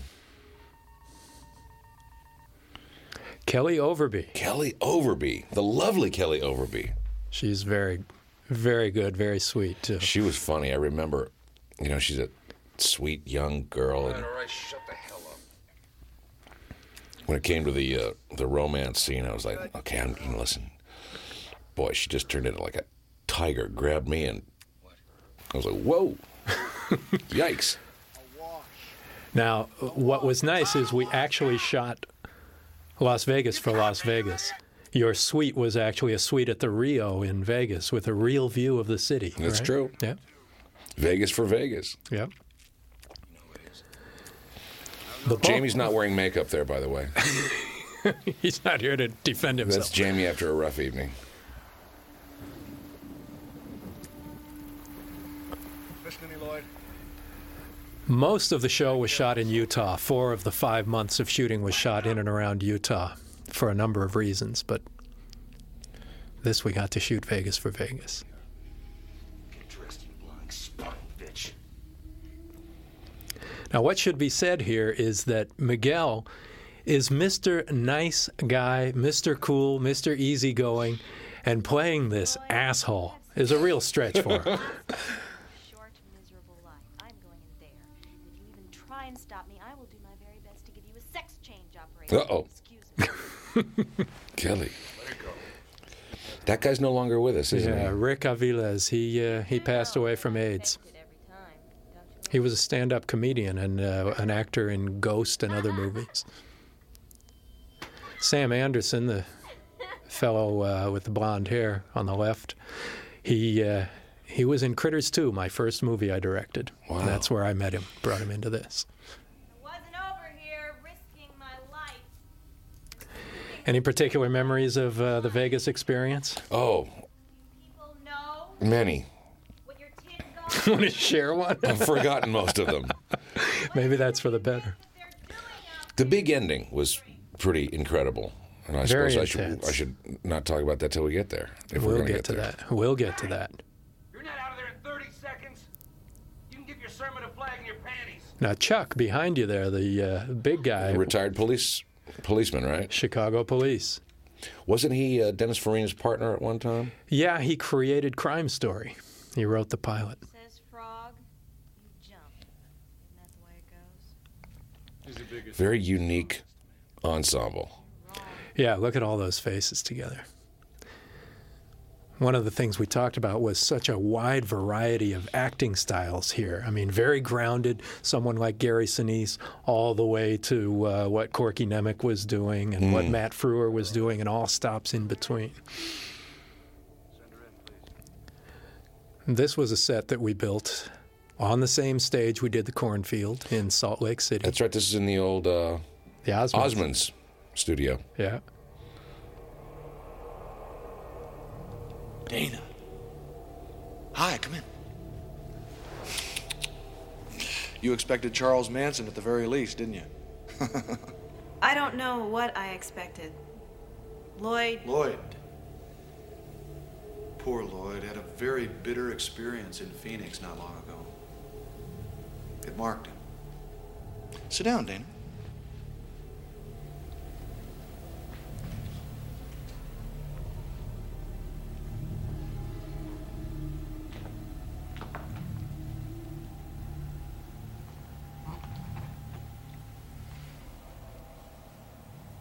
What happened to the chairs? Oh, I had them taken out. Liars sit in chairs, you know? Truth tellers just sort of hunker down. Your friends in Boulder sent you to spy out the land, true? I suppose. You, the judge, and someone else. I can't quite see this third person. Sometimes, usually, in fact, I can figure these things out for myself. I'm one of those lucky people with a little psychic twinkle. But every time I try to see this third spy, all I can see is the moon. M-O-O-N. That spells moon.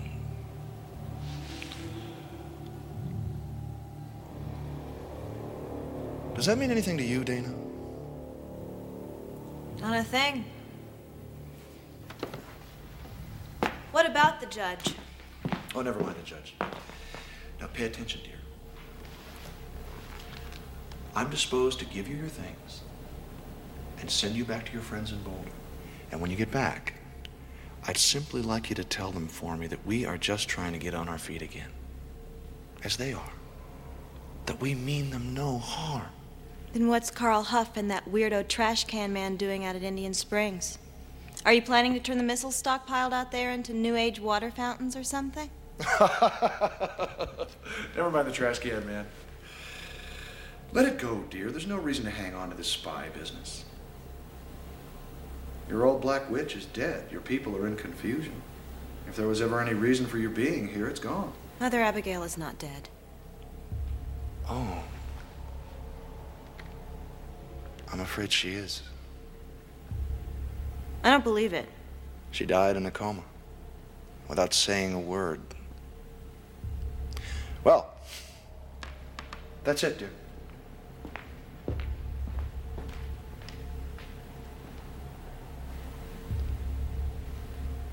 You mean I can just go?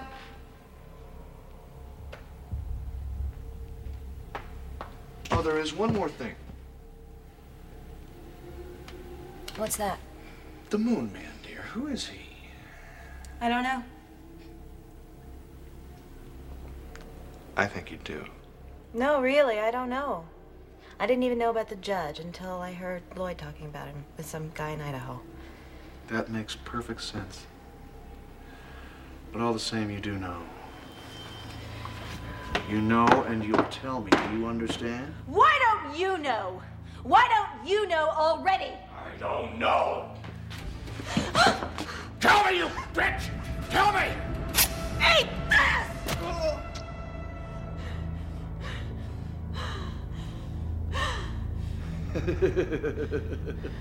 Oh, my dear.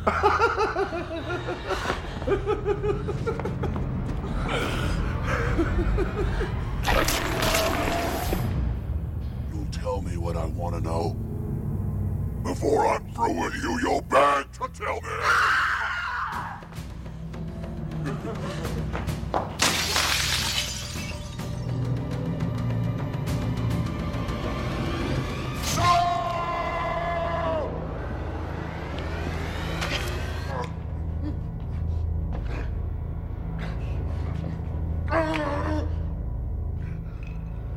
Bitch.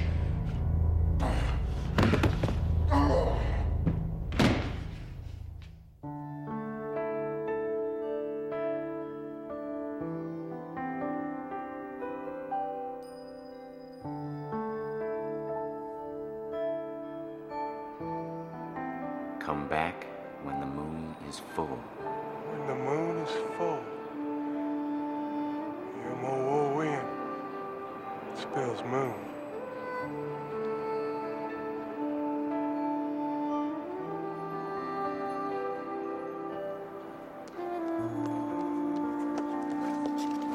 Watch out, would you?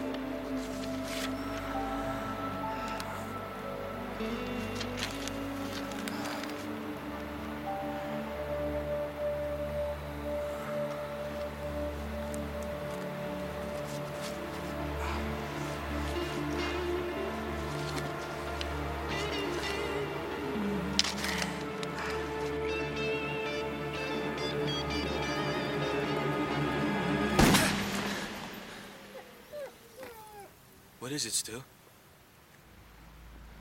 It's Harold. He's dead. I don't know how I know or why, but he's dead. He blew his own head off.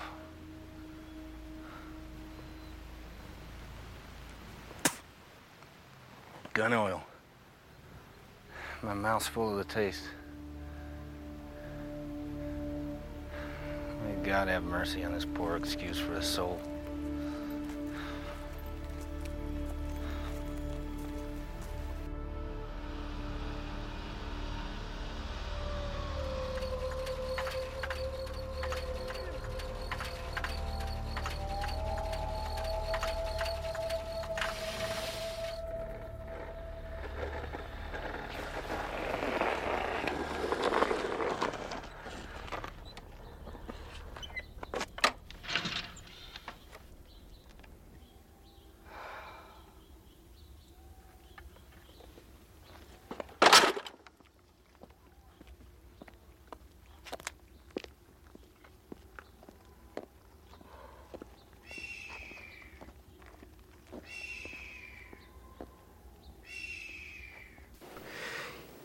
In a funny way, I saw Trash Can Man as the real symbol of technology out of control.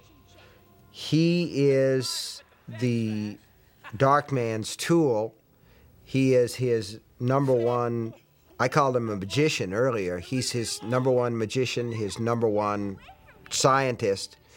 And he's the guy who is in charge of Randall Flagg's munitions.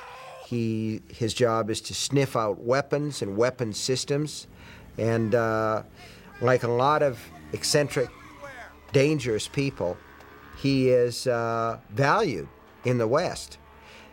But my own view about technology is that it's a double-edged sword, and sooner or later it turns in the hand and we find ourselves at the mercy of the things that we've created, and then boom.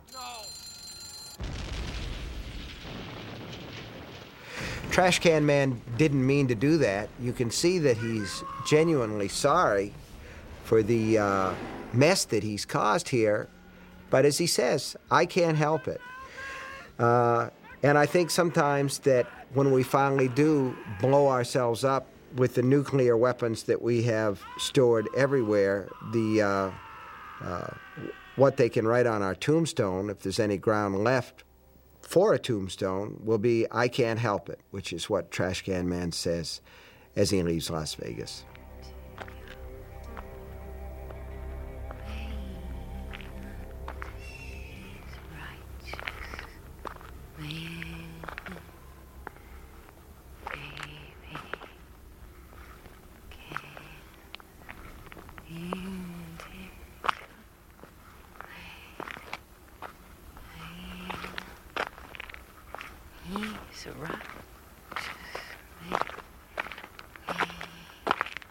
Nadine. Over here. Over here, my love.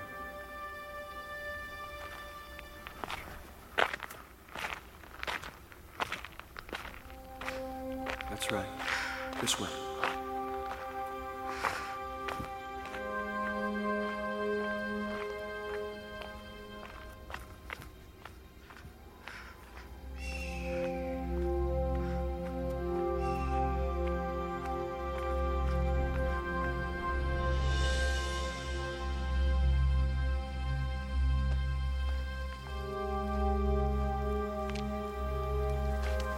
Randall. Is that you?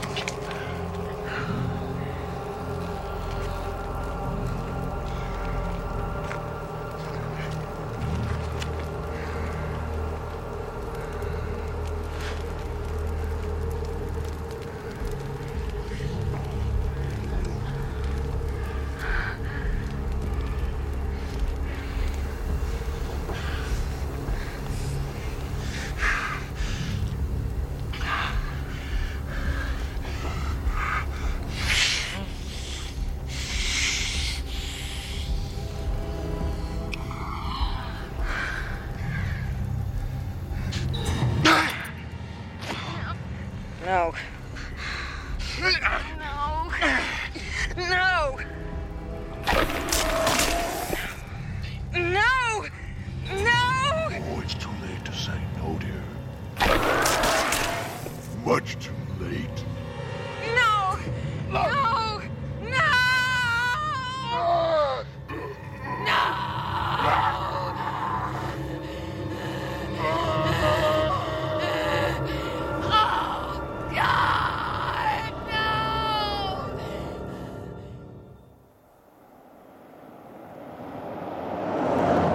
Didn't come to make a fuss or pick a fight. Just want you to tell me if you think you can, baby.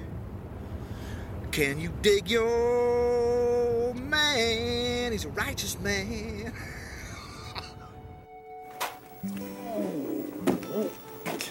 I bet you haven't been in this good a shape since you was a kid. About 100 years ago, right? Come on. Yeah, there's a perfectly good reason for this little stroll, you know. And Mother Abigail knew it when she sent us out the way she did, with just the clothes on our backs. Our bellies are empty, and more importantly, our heads are empty. Hell, mine was pretty empty to begin with. Yeah, well, I'm serious. We're out here in the middle of the great American nowhere, minus all the baggage we used to carry every place we went. She wanted us cleaned out, empty, ready to be filled up again by some new thing. Maybe a great thing. And almost certainly the last thing.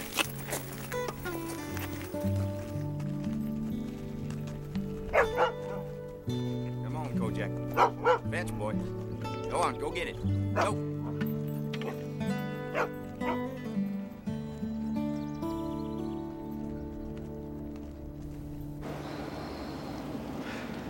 My idea about evil is that it's tremendously attractive to begin with, but after a while you see that it's not very creative, that it's sort of self-replicating and rather stupid. And in that sense, Las Vegas became the perfect symbol.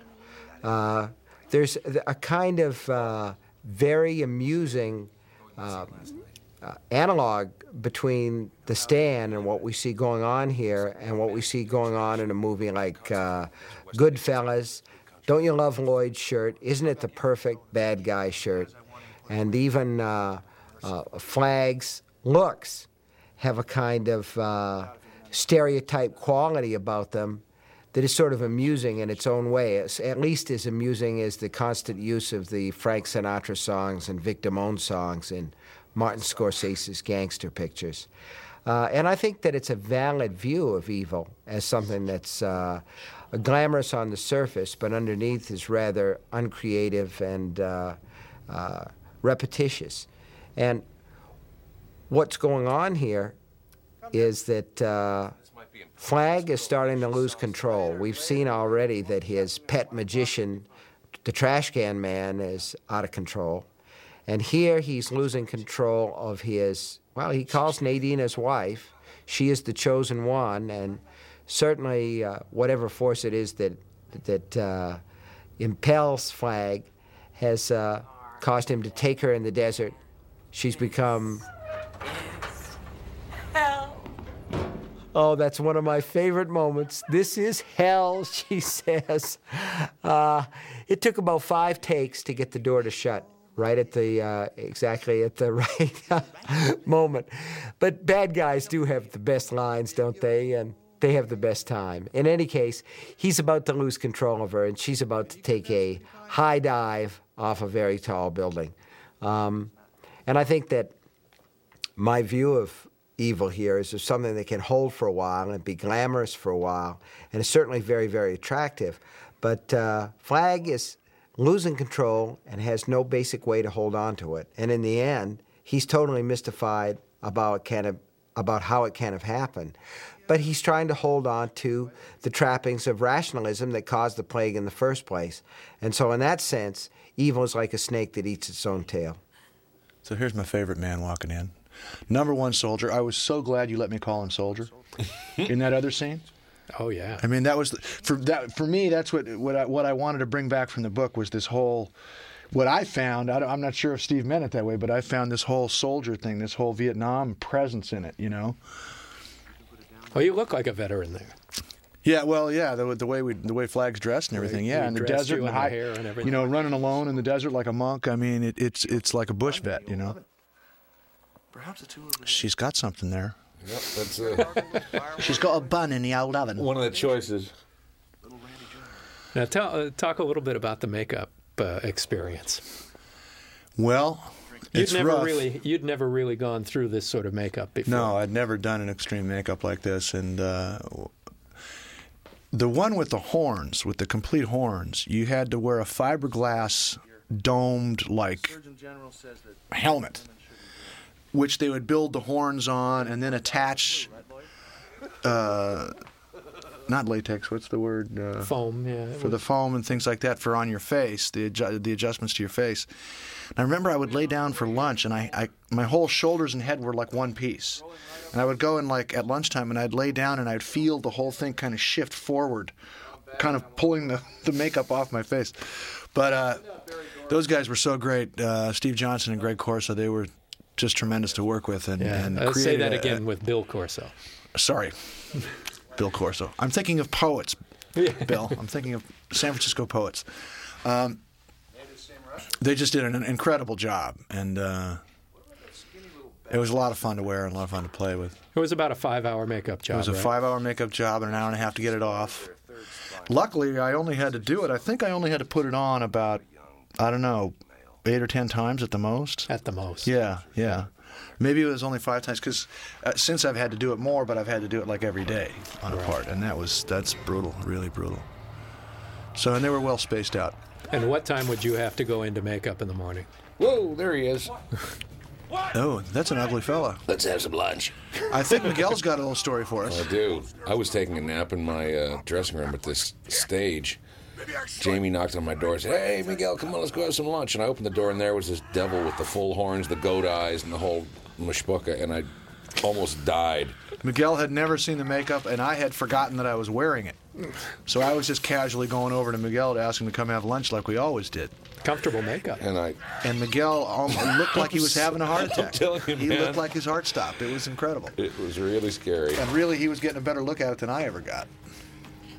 Now, here in this scene, destroying all this stuff, I was so glad this really wasn't in the scene. We didn't know what was going to happen, and bit by bit, we put it together, the marbles and the TV, and started letting me rip stuff apart, and I think it's really important to the scene. Yeah, what had taken place was every time we'd rehearse it, it would gradually take shape. It was such a big scene, such an important scene, and so early in the production. It just took a long time for this 8 or 9 page sequence to come into shape. And we would figure out, okay, this would be a good place for an explosion. This would be a good place for an explosion. All these little places where your character could blow up and something that could be sacrificed, climaxing with the television, the god of our lives right now. The television gets kicked in and the chair goes over. Yeah. Then he's happy again. And the stunt where the stunt with Miguel flying across the room and everything. With the air ram. Yeah. But you see, Randy's a reasonable guy. You know, he gets to kill a few things, and he turns around. And he's a happy fella. I love that little moment there of the finger shutting point. her up. Just stops her. Do you remember, Jamie, when Laura came up to me and asked me some acting question? Remember? Yep. And I said, I don't know. She could have been like speaking Swahili, man. I had no idea what she was asking me. We come from different sort of areas of training. Yeah. She was wonderful, though, and a sweet lady. Really wonderful to work with. But I didn't know what she was asking me. Jamie, what does this mean? And I didn't know. Unfortunately, I couldn't help him. Look at the wardrobe, that shiny satin shirt on Miguel. I'm wearing that now, actually. It looks just great. Miguel, are you wearing the underpants that go with it, though, Miguel? That's what I want to know. Oh, good. Yeah, it's all one piece. There she goes. She's going outside. What's she going to do? Sneaky girl. She's going to upset Randy, I think. Sneaky.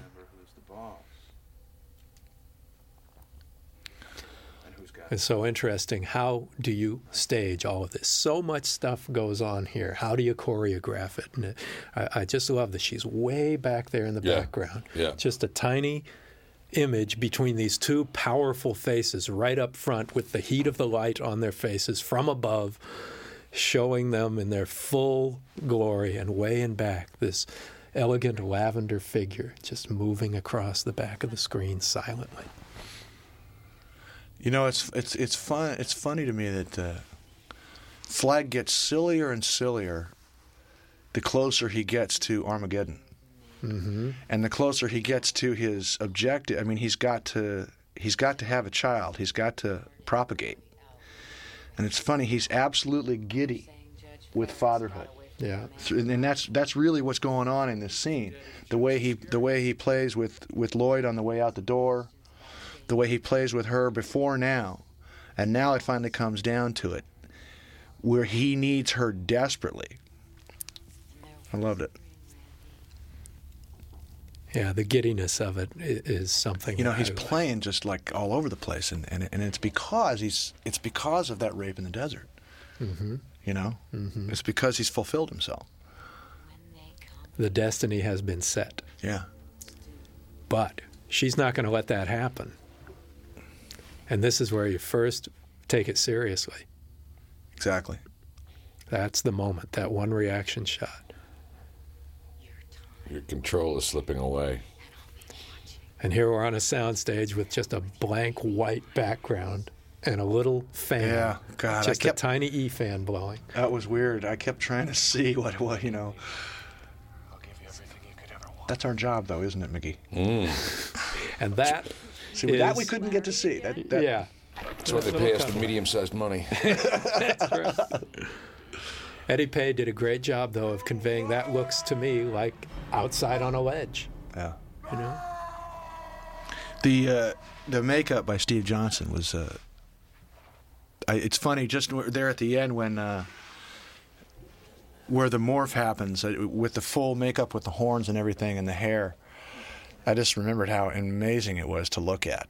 That was one of the greatest things for me, was being in the makeup trailer and having them finish, and then everybody propped me up to get a look at it. And it was just, I thought it was beautiful. I mean, to me, it was, you know, I'm inside of it, so I'm not afraid of it, but I just thought it was gorgeous. And to me, it was very classical. It had a great sort of classical reference to it, you know what I mean? Well, we had about a half a dozen different sculptures that Steve and his crew made that we chose from. Some of them more horrific than others, but always wanting them to be fascinatingly horrific, beautifully horrific. Right, exactly, Not repellent, although we wanted it to get to a point where it was horrifying, but it was still something you look upon with awe, that you don't look away from, but you look to. Yeah, That it magnetizes the eye. It's not a gooey. It's not a gooey monster. You know, No. it's a very classic image of evil, and the goat horns and everything, and the goat eyes, the eyes. Yeah, boy, it was hard to keep those lenses from looking goofy without the slits going in wacky That's right. directions. The slits would slide different ways. Yeah.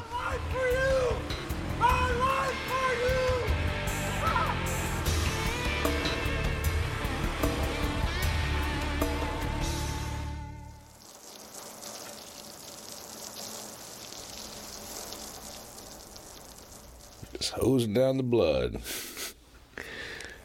I do remember one specific thing about this day is there was so much wind we had to cancel the shoot. I remember. Yeah. Lights were blowing down, and I like this scene a lot because it was the one time in the picture that you saw Lloyd have a bit of a heart, bit of a conscience, or. One thing that scared me about this scene is because the wind was so noisy, we actually had to revoice it or loop the sequence. And I'm always afraid of losing the integrity of the actors' performances when you have to go back and sit in a sterile little box of a stage and try to recreate everything that was there on the day. But it was not a problem. I mean, Miguel, you know how to do that. Yeah,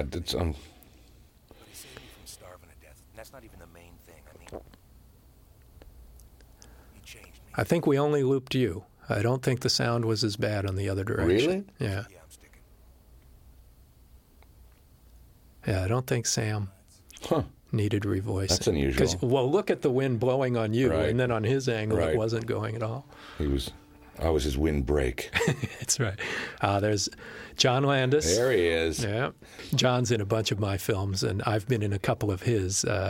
He put me in Michael Jackson's Thriller. I was one of the zombies in that. And I'm also in The Stupids. And he's in this. He's in Psycho 4. He's in a number of things I've directed. What was that? Not just a deer. They're all over. Maybe we should go look. Go ahead. Why should I be out there wandering around in the dark? Maybe break my leg for that freaking cowboy boots. You ought to watch it, Rich. Man has a way of hearing things, seeing things. Well, flag don't scare me. Billy, toss me another one. I gotta sit out here and freak my butt out. Come on, in. It's Bill's moon.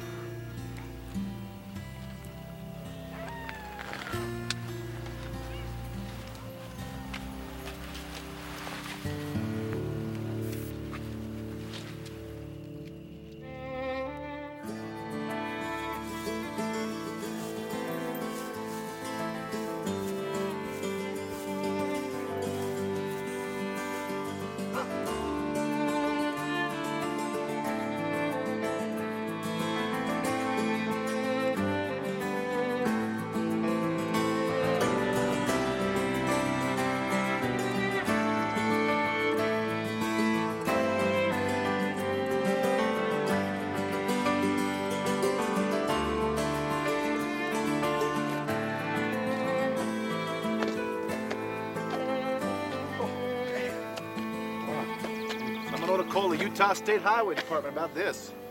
Must have been a flash flood. A damn mess. Think you can make it, Glenn?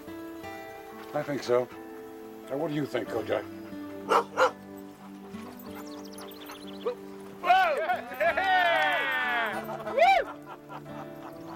Won't any of us do better than that, huh? Well, here goes.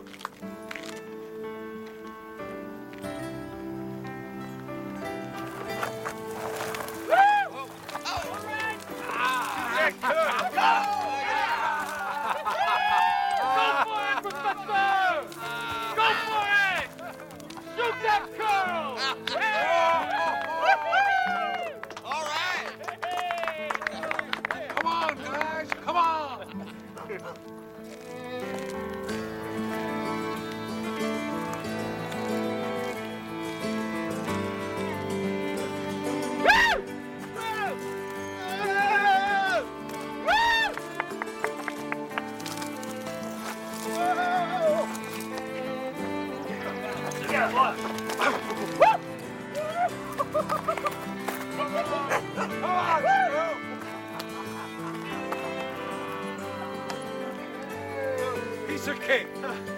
Okay, I may be. Maybe we're just lucky. It felt to me like if you put 1 foot wrong, the whole damn embankment would go. Yeah, and this side's not any better.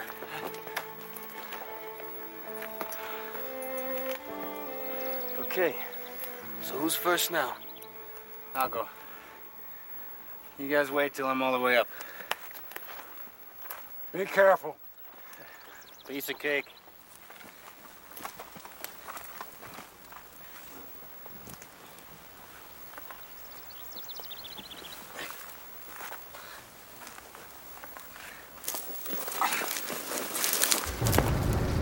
Whoa, there he goes. He's all right. He's all right.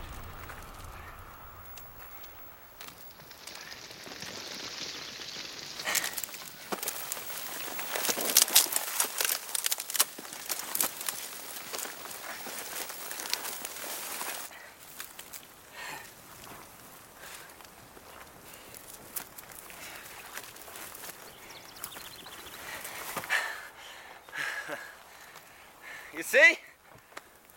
I told you. Piece of cake. Stu! Oh my God.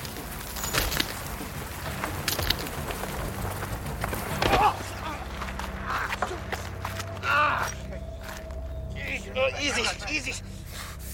Oh, I snapped my head. It's my ow! Just don't move. My leg.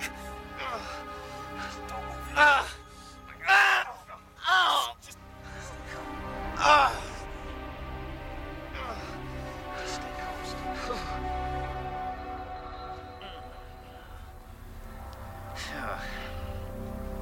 I'm okay. Go ahead. It's done.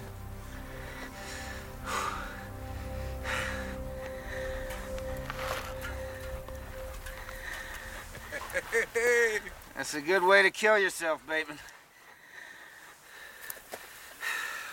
Where'd you get the soda? Tour bus. About a quarter of a mile west of here. Thanks. They had beer, too. But I didn't want you taking these with alcohol. I brought them with me for my arthritis. Down the hatch. Ralph and I'll go next time, Glenn. Stay here with Stu and rest up. Go where? We gotta make you some kind of stretcher. Get you out of here. Hole up someplace. I think Green River to be best. No, Larry. I'm not going. What are you talking about? I'm saying no. No trip to Green River, no stretcher. It's against the rules of the game. This is no game, Stu. Stu's right, Larry. Mother Abigail said one of us would fall by the way. What does that mean? Huh? What are you saying? You're a college professor, for God's sakes. Not anymore. In case you hadn't noticed, Larry, school is out. Look, I thought he was your friend. Of course he's my friend. But that doesn't matter now. It's God's plan. Shut up about God. I'm sick of hearing about God.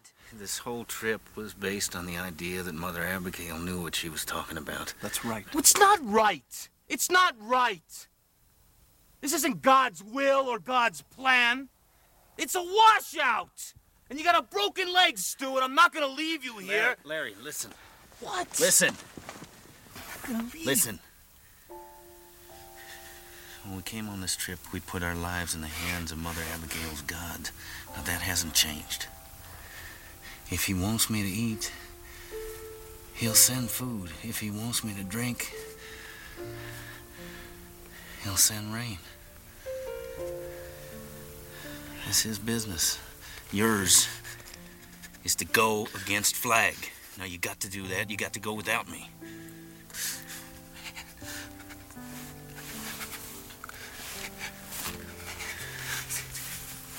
Do you know how crazy that sounds?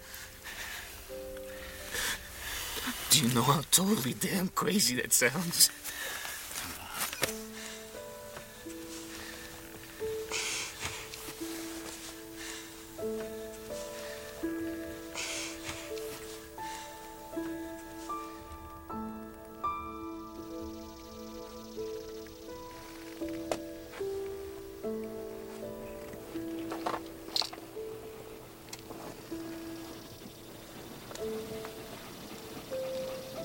Thanks.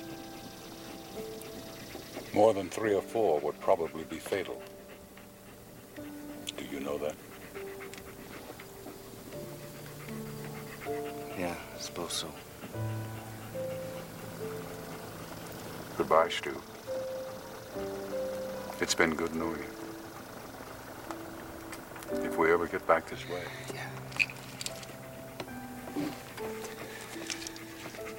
If you do. Meantime, let's just leave it at so long, okay?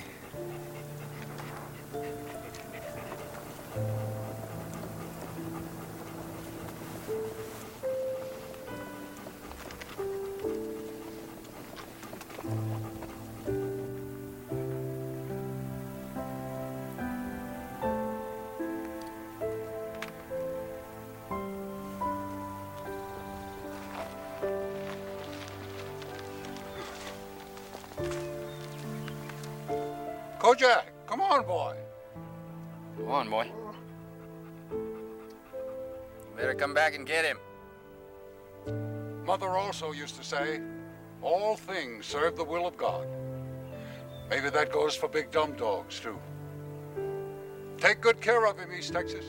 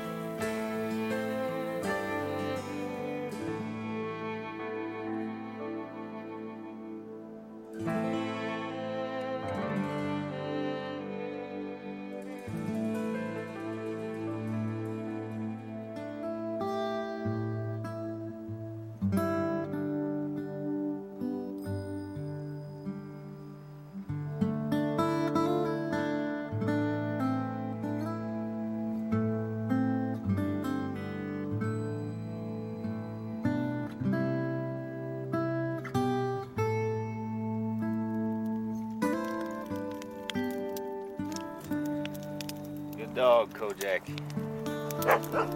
That's a good boy.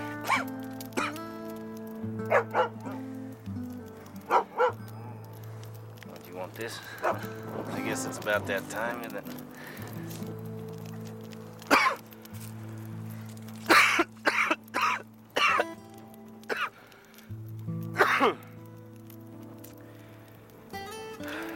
Getting worse, boy. Looks like I'm gonna die of the flu after all.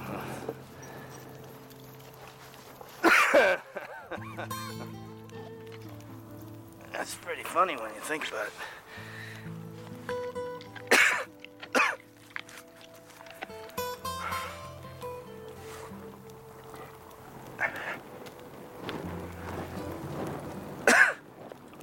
Here, boy. You go on, I lost my appetite. Go on.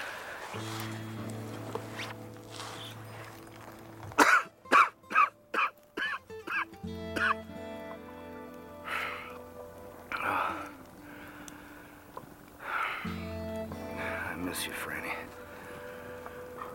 I miss you.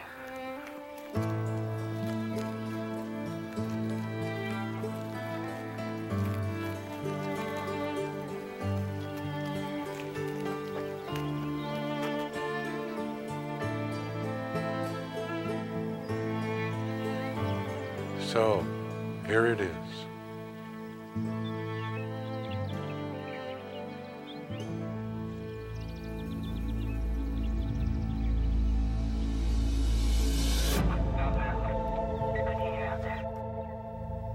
I will fear no evil. I will fear no evil.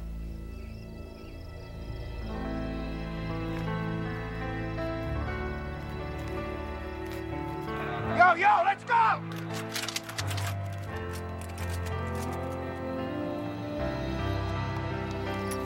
Hold your fire.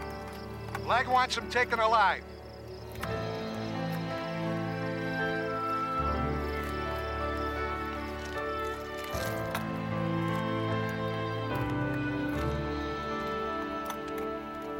Halt, right where you are. Halt, he said.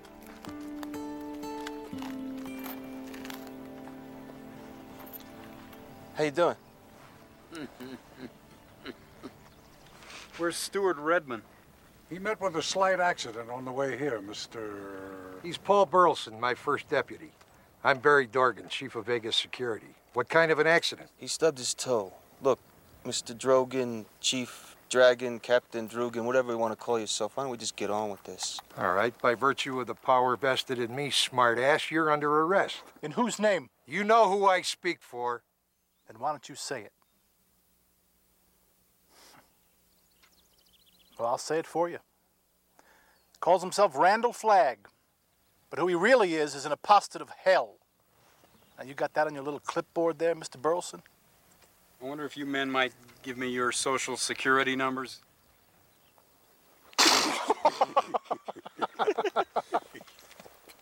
All right, I want them split up. Take Laughing Boy and the old man, put him in the back of my car. Take Farmer John, put him in the back of yours, Ace. Yo. Come on. Come on! Relax. You don't need those. That's why we came here.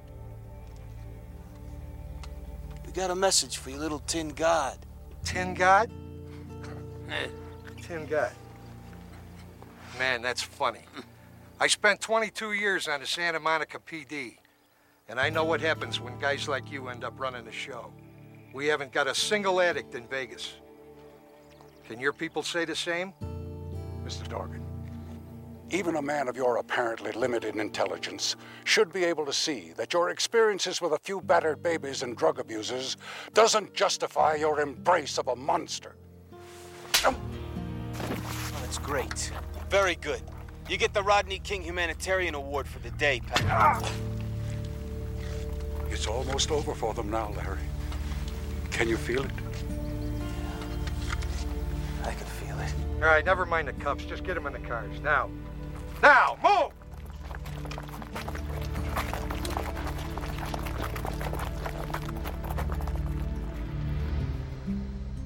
This is one of my favorite sequences in the entire movie. It's not in the book, I don't believe, the part about the cockroach. Might be, but I don't think that it is. At the time that I was working on the screenplay of The Stand, I had just seen Stanley Kubrick's film, Paths of Glory. And there's a scene in that where one of these guys who's about to go before the firing squad is looking at bugs and saying, tomorrow I'll be dead, but you'll still be crawling around in your little insect life. And so I put it in The Stand, and we were afraid that we might even have animal rights activists on our asses for squashing a cockroach. But in fact, several of them were stunt cockroaches, although I have to be totally honest with you. You know how it says at the end, no animals were hurt or killed in the making of this film, but actually 3 or 4 cockroaches actually did get squashed. And if someone out there listening to the sound of my voice really cares about those cockroaches, all I can say is you've got karma problems. But in any case, this was filmed actually in Utah State Prison, and they were some of the earliest things filmed in the show. You know, when you film TV or movies, but particularly TV, you very rarely have the luxury of filming in the order that things are done. So we had Ray Walston come in and do a tremendous job and kind of set the tone for the whole show. And one of the things that Mick did several times in the course of The Stand, there's the scene in the Shoyo jail, there's the scene with Lloyd Henreid and Flagg in the Arizona prison, and then there's the scene here in Clark County Jail where he's shooting through bars back and forth and doing the 2 shots. And one thing that I'll say for Mick is he always found a way to make it look interesting. And so this is one of my favorite moments, and it certainly is another case where I think that we don't necessarily expect the good guy to die, and when he does, we're both shocked by the fact that somebody that we're rooting for actively has died, but we also, if it works, we understand that he died for something that was greater than himself. And here, for the first time, we see Flagg aware of the fact that he is no longer running the show. One of my ideas about Flagg is that when you finally see him as he really is, he's very small indeed, and then a lot of times the things that we're afraid of are very small. They just cast large shadows, and that's the case with Randall Flagg. Shoot him. What? Now, at the end here, when Lloyd shoots... Shoot him, you idiot! Shoot him! He's an old man. When he finally shoots him, and Larry dies, he quotes Jesus Christ, and he says, I forgive you, Mr. Henreid. You didn't know what you were doing, as Christ saying, forgive them, Father, for they know not what they do, which I thought was sort of a nice touch. He's certainly a sacrifice for the greater good, so why not? It's like him that put you in, that let the super flu loose in the first place, for that matter. But you choose, Lloyd. He lies, Mr. Henreid. You know that, don't you? Mister. I think that this is also, in a strange way, Lloyd Henreid's finest moment. Certainly, it's a sad comment when he says that the monster, Randall Flagg, has told him more truth than anyone else in his life. It's all right, Mr. Henreid. You don't know any better. Might be kind of a corny death scene. And the actual moment of death has a kind of used feel, but everything that leads up to it seems to me to be fairly strong. And here are men who know that they're going to die, and they're trying to hold on to their religious faith as well as they can. And outside of the Hallmark Hall of Fame presentations, which, forgive me, have a tendency to be rather sappy, I think that this is as good as I can do in terms of religious belief, depicting religious belief.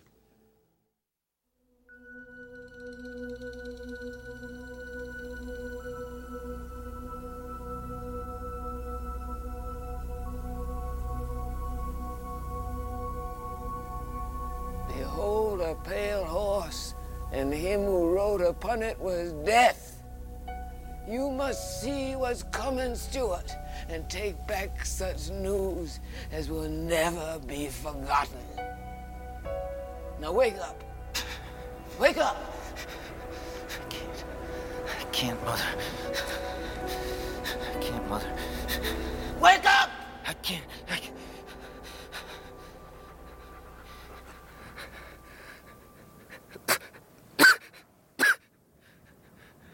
I got to get up there. I got to get up there. I got to get...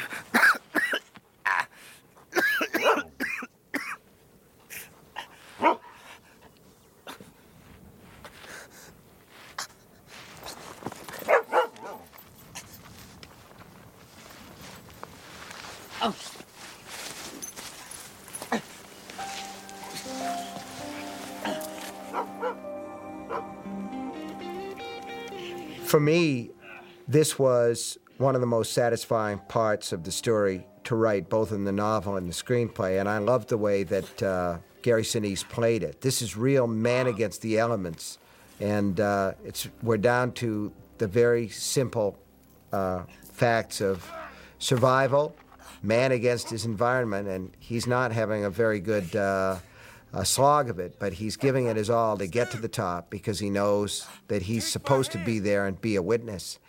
And when I said that I had no idea how important Tom Cullen would be or how pivotal he would be to the plot, I never had the slightest idea when I introduced Tom in May, Oklahoma, that he would turn out saving Stu's life. And of course, the two of them are supposed to be there, I suppose, because it's God's will that they should see the ultimate result of technology. The plague is one version of that. And here, where Trash Can Man has brought the atomic bomb back to Las Vegas, we see the other... We see another outcome, another possible outcome of the evils of technology. And the section here is called Pale Horse, Pale Rider, because in the book of Revelation it says, I saw a pale horse, and behold, upon his back there was a pale rider.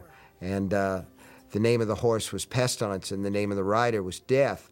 And we've seen the plague, and here where the atomic bomb wipes out Las Vegas.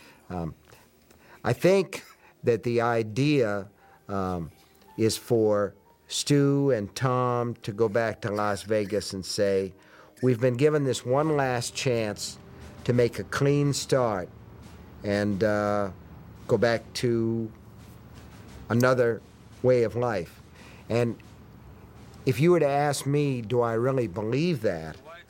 I suppose what I'd say is, it would be very difficult for me to let go of my creature comforts, but at the same time, I like to think that I could tighten my belt, and if it came down to a choice between, let's say, getting the power back on and running the slot machines in Vegas or holding on to human existence, I'd like to think that I'd pick the human race. It really was interesting how... Jamie, how this really was, from our standpoint, two different movies, you know? There were the bad guys and the good guys, and rarely did the twain meet. I mean, there were a couple days here in Vegas, and you worked with Gary briefly, but for the most part, we didn't meet any of these guys until the party in Pasadena. Yeah. And it's funny, now that you look at this scene, I remember it was unbelievable how many people wanted to be evil.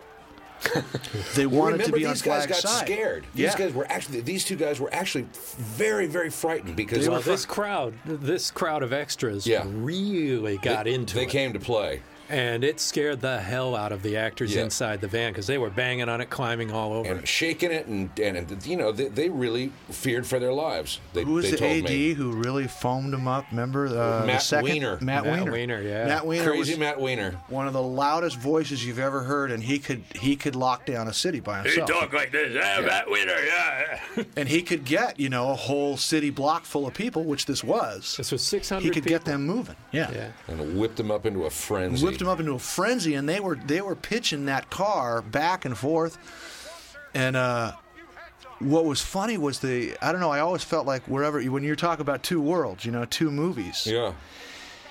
She was freaky, that girl. The people who wanted to be... I dug her. Sorry. She was great.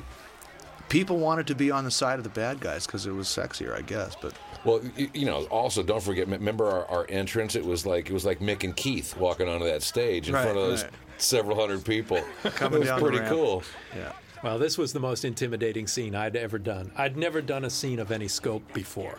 And here's hundreds of people. We closed down downtown Las Vegas for 3 days. The old strip. The old strip. The classic strip, yeah.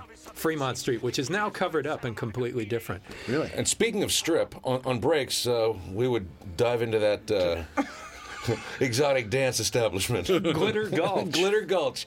It was very popular with our cast. With Matt Frewer. Where Matt Frewer... With his full nuclear makeup. Thrilled the girls with his makeup. And the exotic dancer was like, is it real? Can I touch it? And he's like, well, yeah. I think there was a breast that stuck to that sticky makeup. I think so. At one point.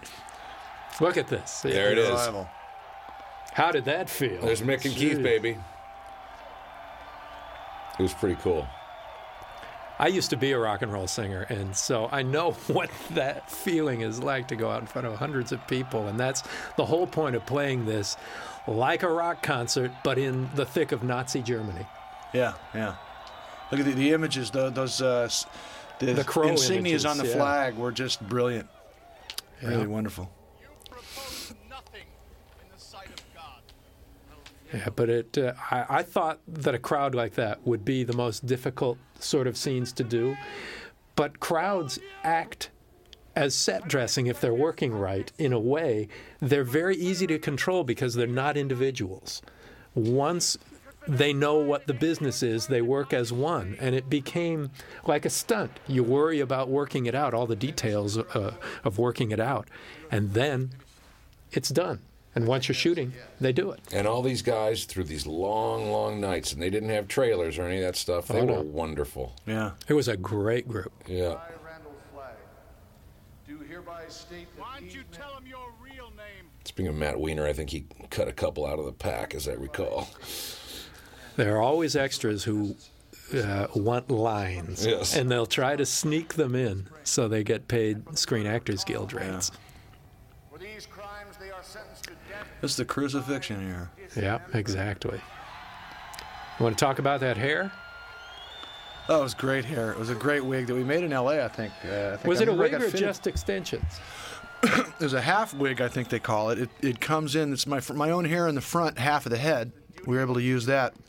And then it sticks in about halfway back your scalp. It's like with a Spanish comb type thing. Mm-hmm. And so the whole back of the head is the wig that falls down. So it ends up looking very authentic because they're able to mix your own hair with the hair of the wig. Well, that's one of the few successful wigs. That is completely believable. Laura's didn't look bad. Laura's was terrible. Really? Yeah. Laura's it wig. looked okay to me right then. Laura's white was wig. unfortunate. Yeah. Laura's wig made me make a rule to never, ever, ever use a wig again. Huh. I hate them. But Jamie's could talk me into it. This one really, James looks real. It really was surprising how well it worked. But that was partly because of this half wig thing. Right. Because they're able to use the whole front around your face, and that's really where the character of your hair is. You know what I mean? The way it relates to your face. And Laura has very thick hair of her own that comes up very close on her forehead. So to put a wig over that is doubly tricky. Yeah. But we really wanted to go theatrical with this sequence. I mean, it was a huge sequence. We didn't want to cheat on it, cut back on it. And that whole staging area and everything that Nelson built, I love how over the top it is. upside down horseshoes, the bad luck. Out of luck, baby. Yeah, that's it. I mean, there's Trashy. Oh, remember who we had also as one of the featured extras was Rich Little. As I recall, you were trying for Jerry. We almost got Wayne Newton. Oh, it was Wayne. We That's almost what it was. got Wayne. We tried for Jerry. He wasn't in town. We got Rich Little, but once we cut it together, we realized it was distracting to see Rich Little throw a rock at Randall Flagg. It would have been different to have. We almost had Debbie Reynolds, Wayne Newton, Rich Little, but it would have stripped the drama from the scene. It would have made it a winky scene, nudge, nudge, wink, wink. Yeah. As glamorous as this location looks, it is the, shall I say, seedier part of Las Vegas. Yeah. That Plaza Hotel is no show place. This is wonderful to me. The way Miguel is so tender. Yeah. With Trash Can Man here, and it plays out what we were talking about earlier between Flagg and Trash Can and Flagg and Lloyd. It also exists between Lloyd and Trash Can Man, and there's a great tenderness on that whole triangle. Which I don't. Look at the burn makeup. I mean, even the subtlety of it being blasted red around the goggles. Chicks at Glitter Gulch loved it. Trash. You have to get that away. It's dangerous.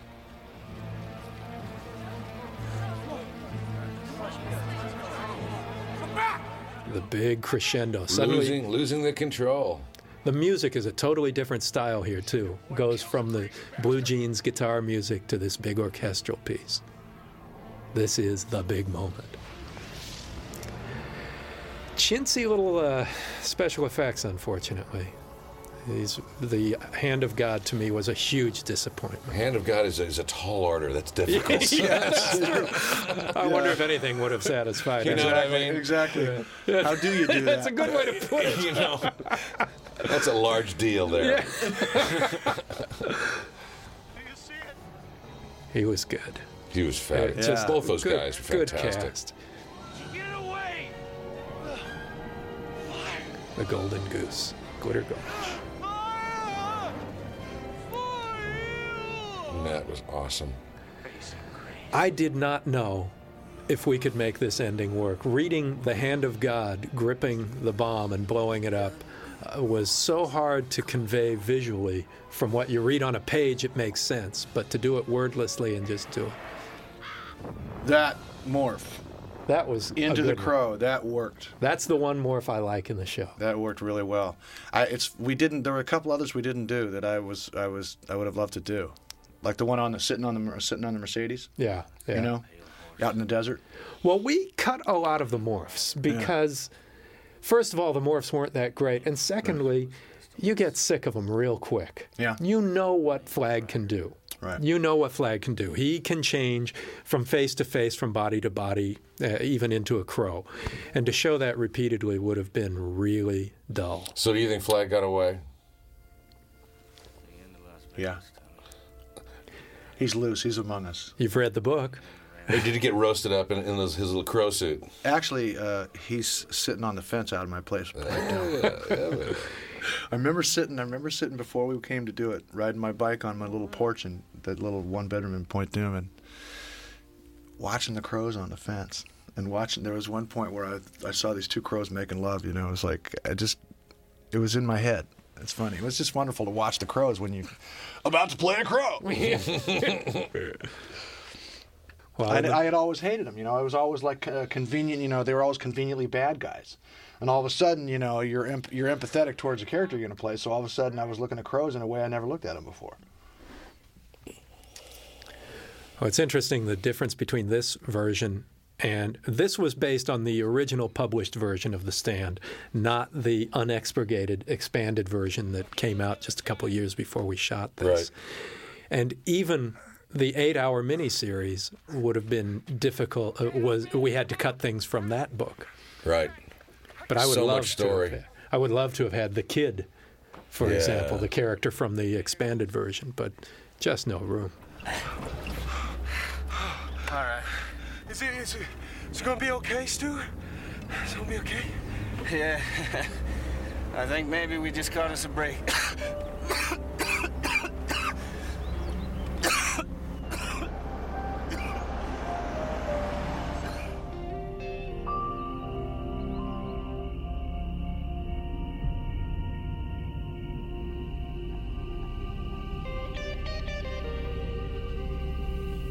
This will make you feel better, Stu. It's peanut butter and jelly. M-O-O-N. That spells peanut butter and jelly. My mom always made it for me when I was feeling poorly. Always perked me up.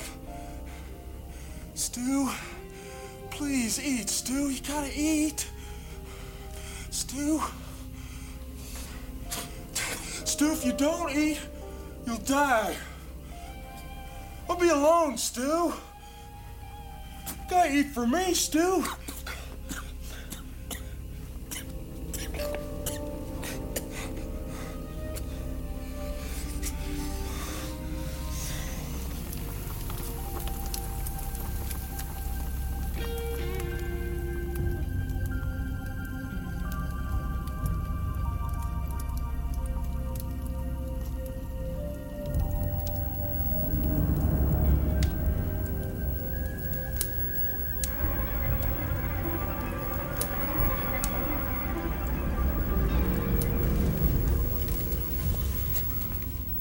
This entrance, my entrance here, I knew definitely was your little tip of the hat to one of your big mentors, Mr. Spielberg. Oh, just a little Close Encounter cloud going through the doors, you think? Never done a shot like that before or since. Is it really you? But how else to present an angel?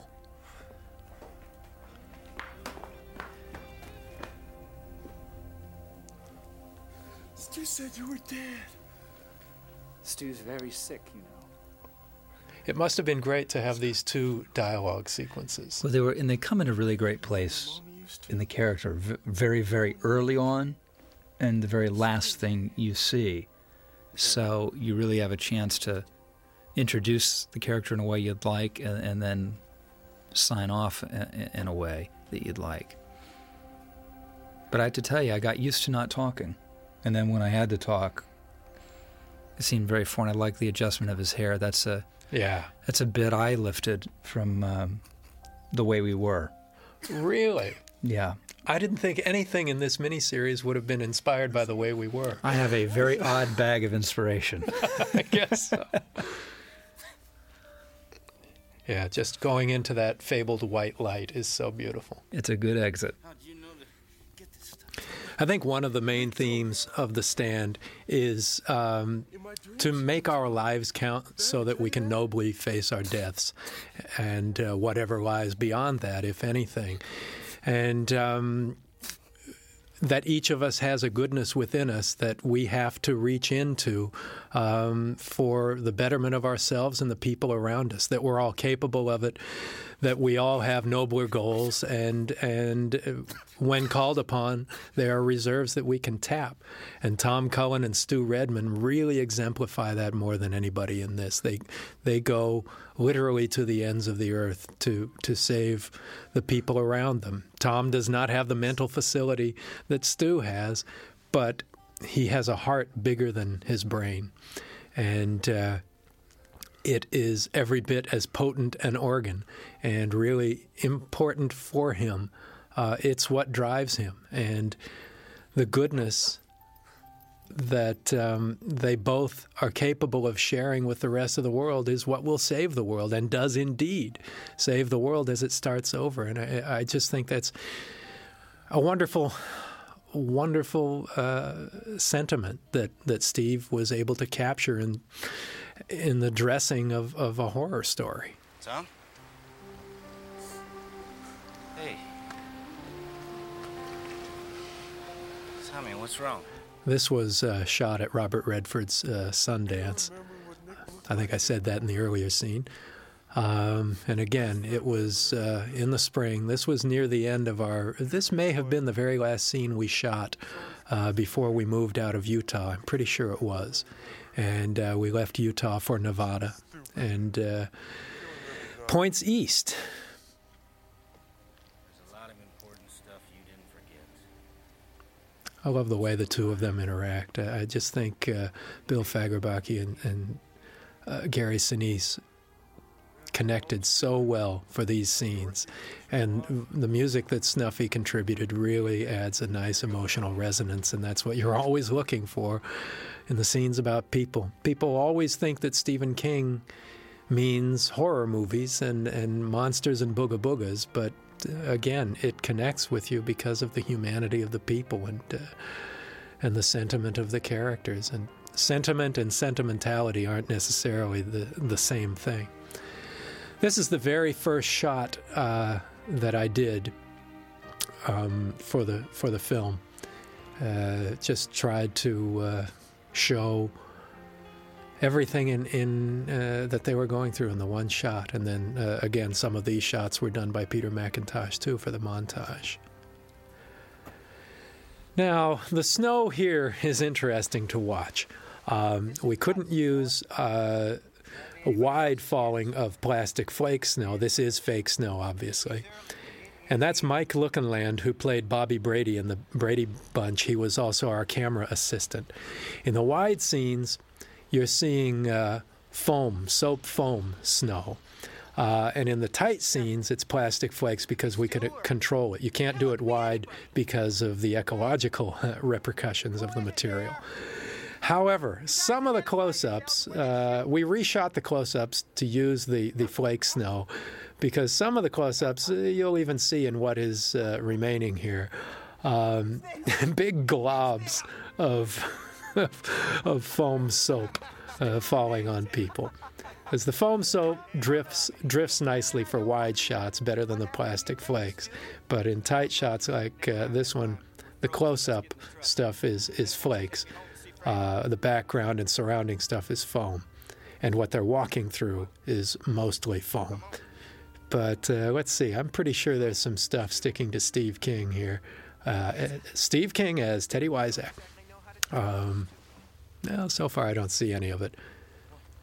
I don't know, Pat, you had a bit of a challenge trying to cut out the shots that have obvious. There was one big glob of foam on Steve's nose that obviously didn't make the cut. Oh, I guess none of it's in that scene. Well, by golly.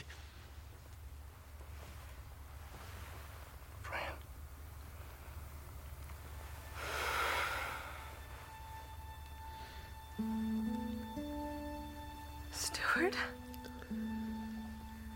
From here on in, it's really all about starting over, and that's what really drew me to this, is all of the emotional contact of starting the world over without the politics, without anything but good intentions, and it just really resonates with me. And I know for some people it was a bit sentimental, a bit too sentimental, but for me it's just human, and for me it's people getting the chance. The baby they're afraid of is going to live. Everything's going to work out, and I found that very powerful. Just this handful of people representing an entire new society being created. Black hole in the middle of me. I can't help thinking, what did we all do this for? Why? You propose nothing in the sight of God.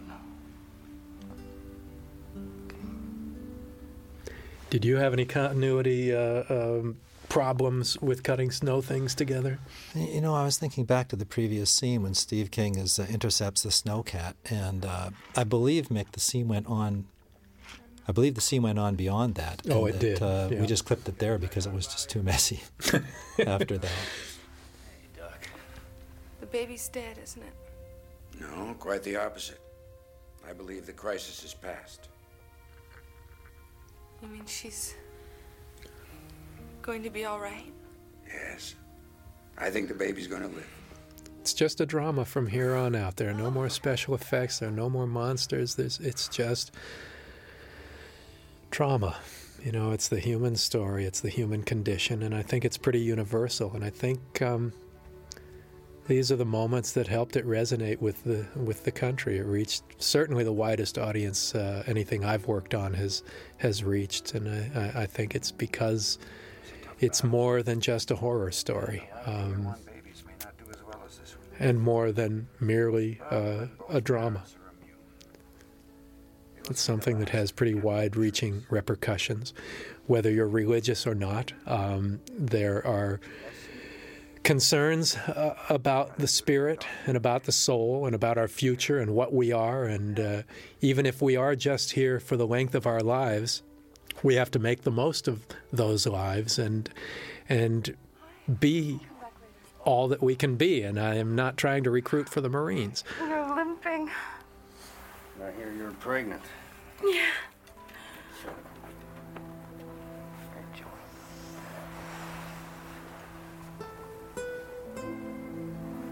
Lucy. Larry. No, I know.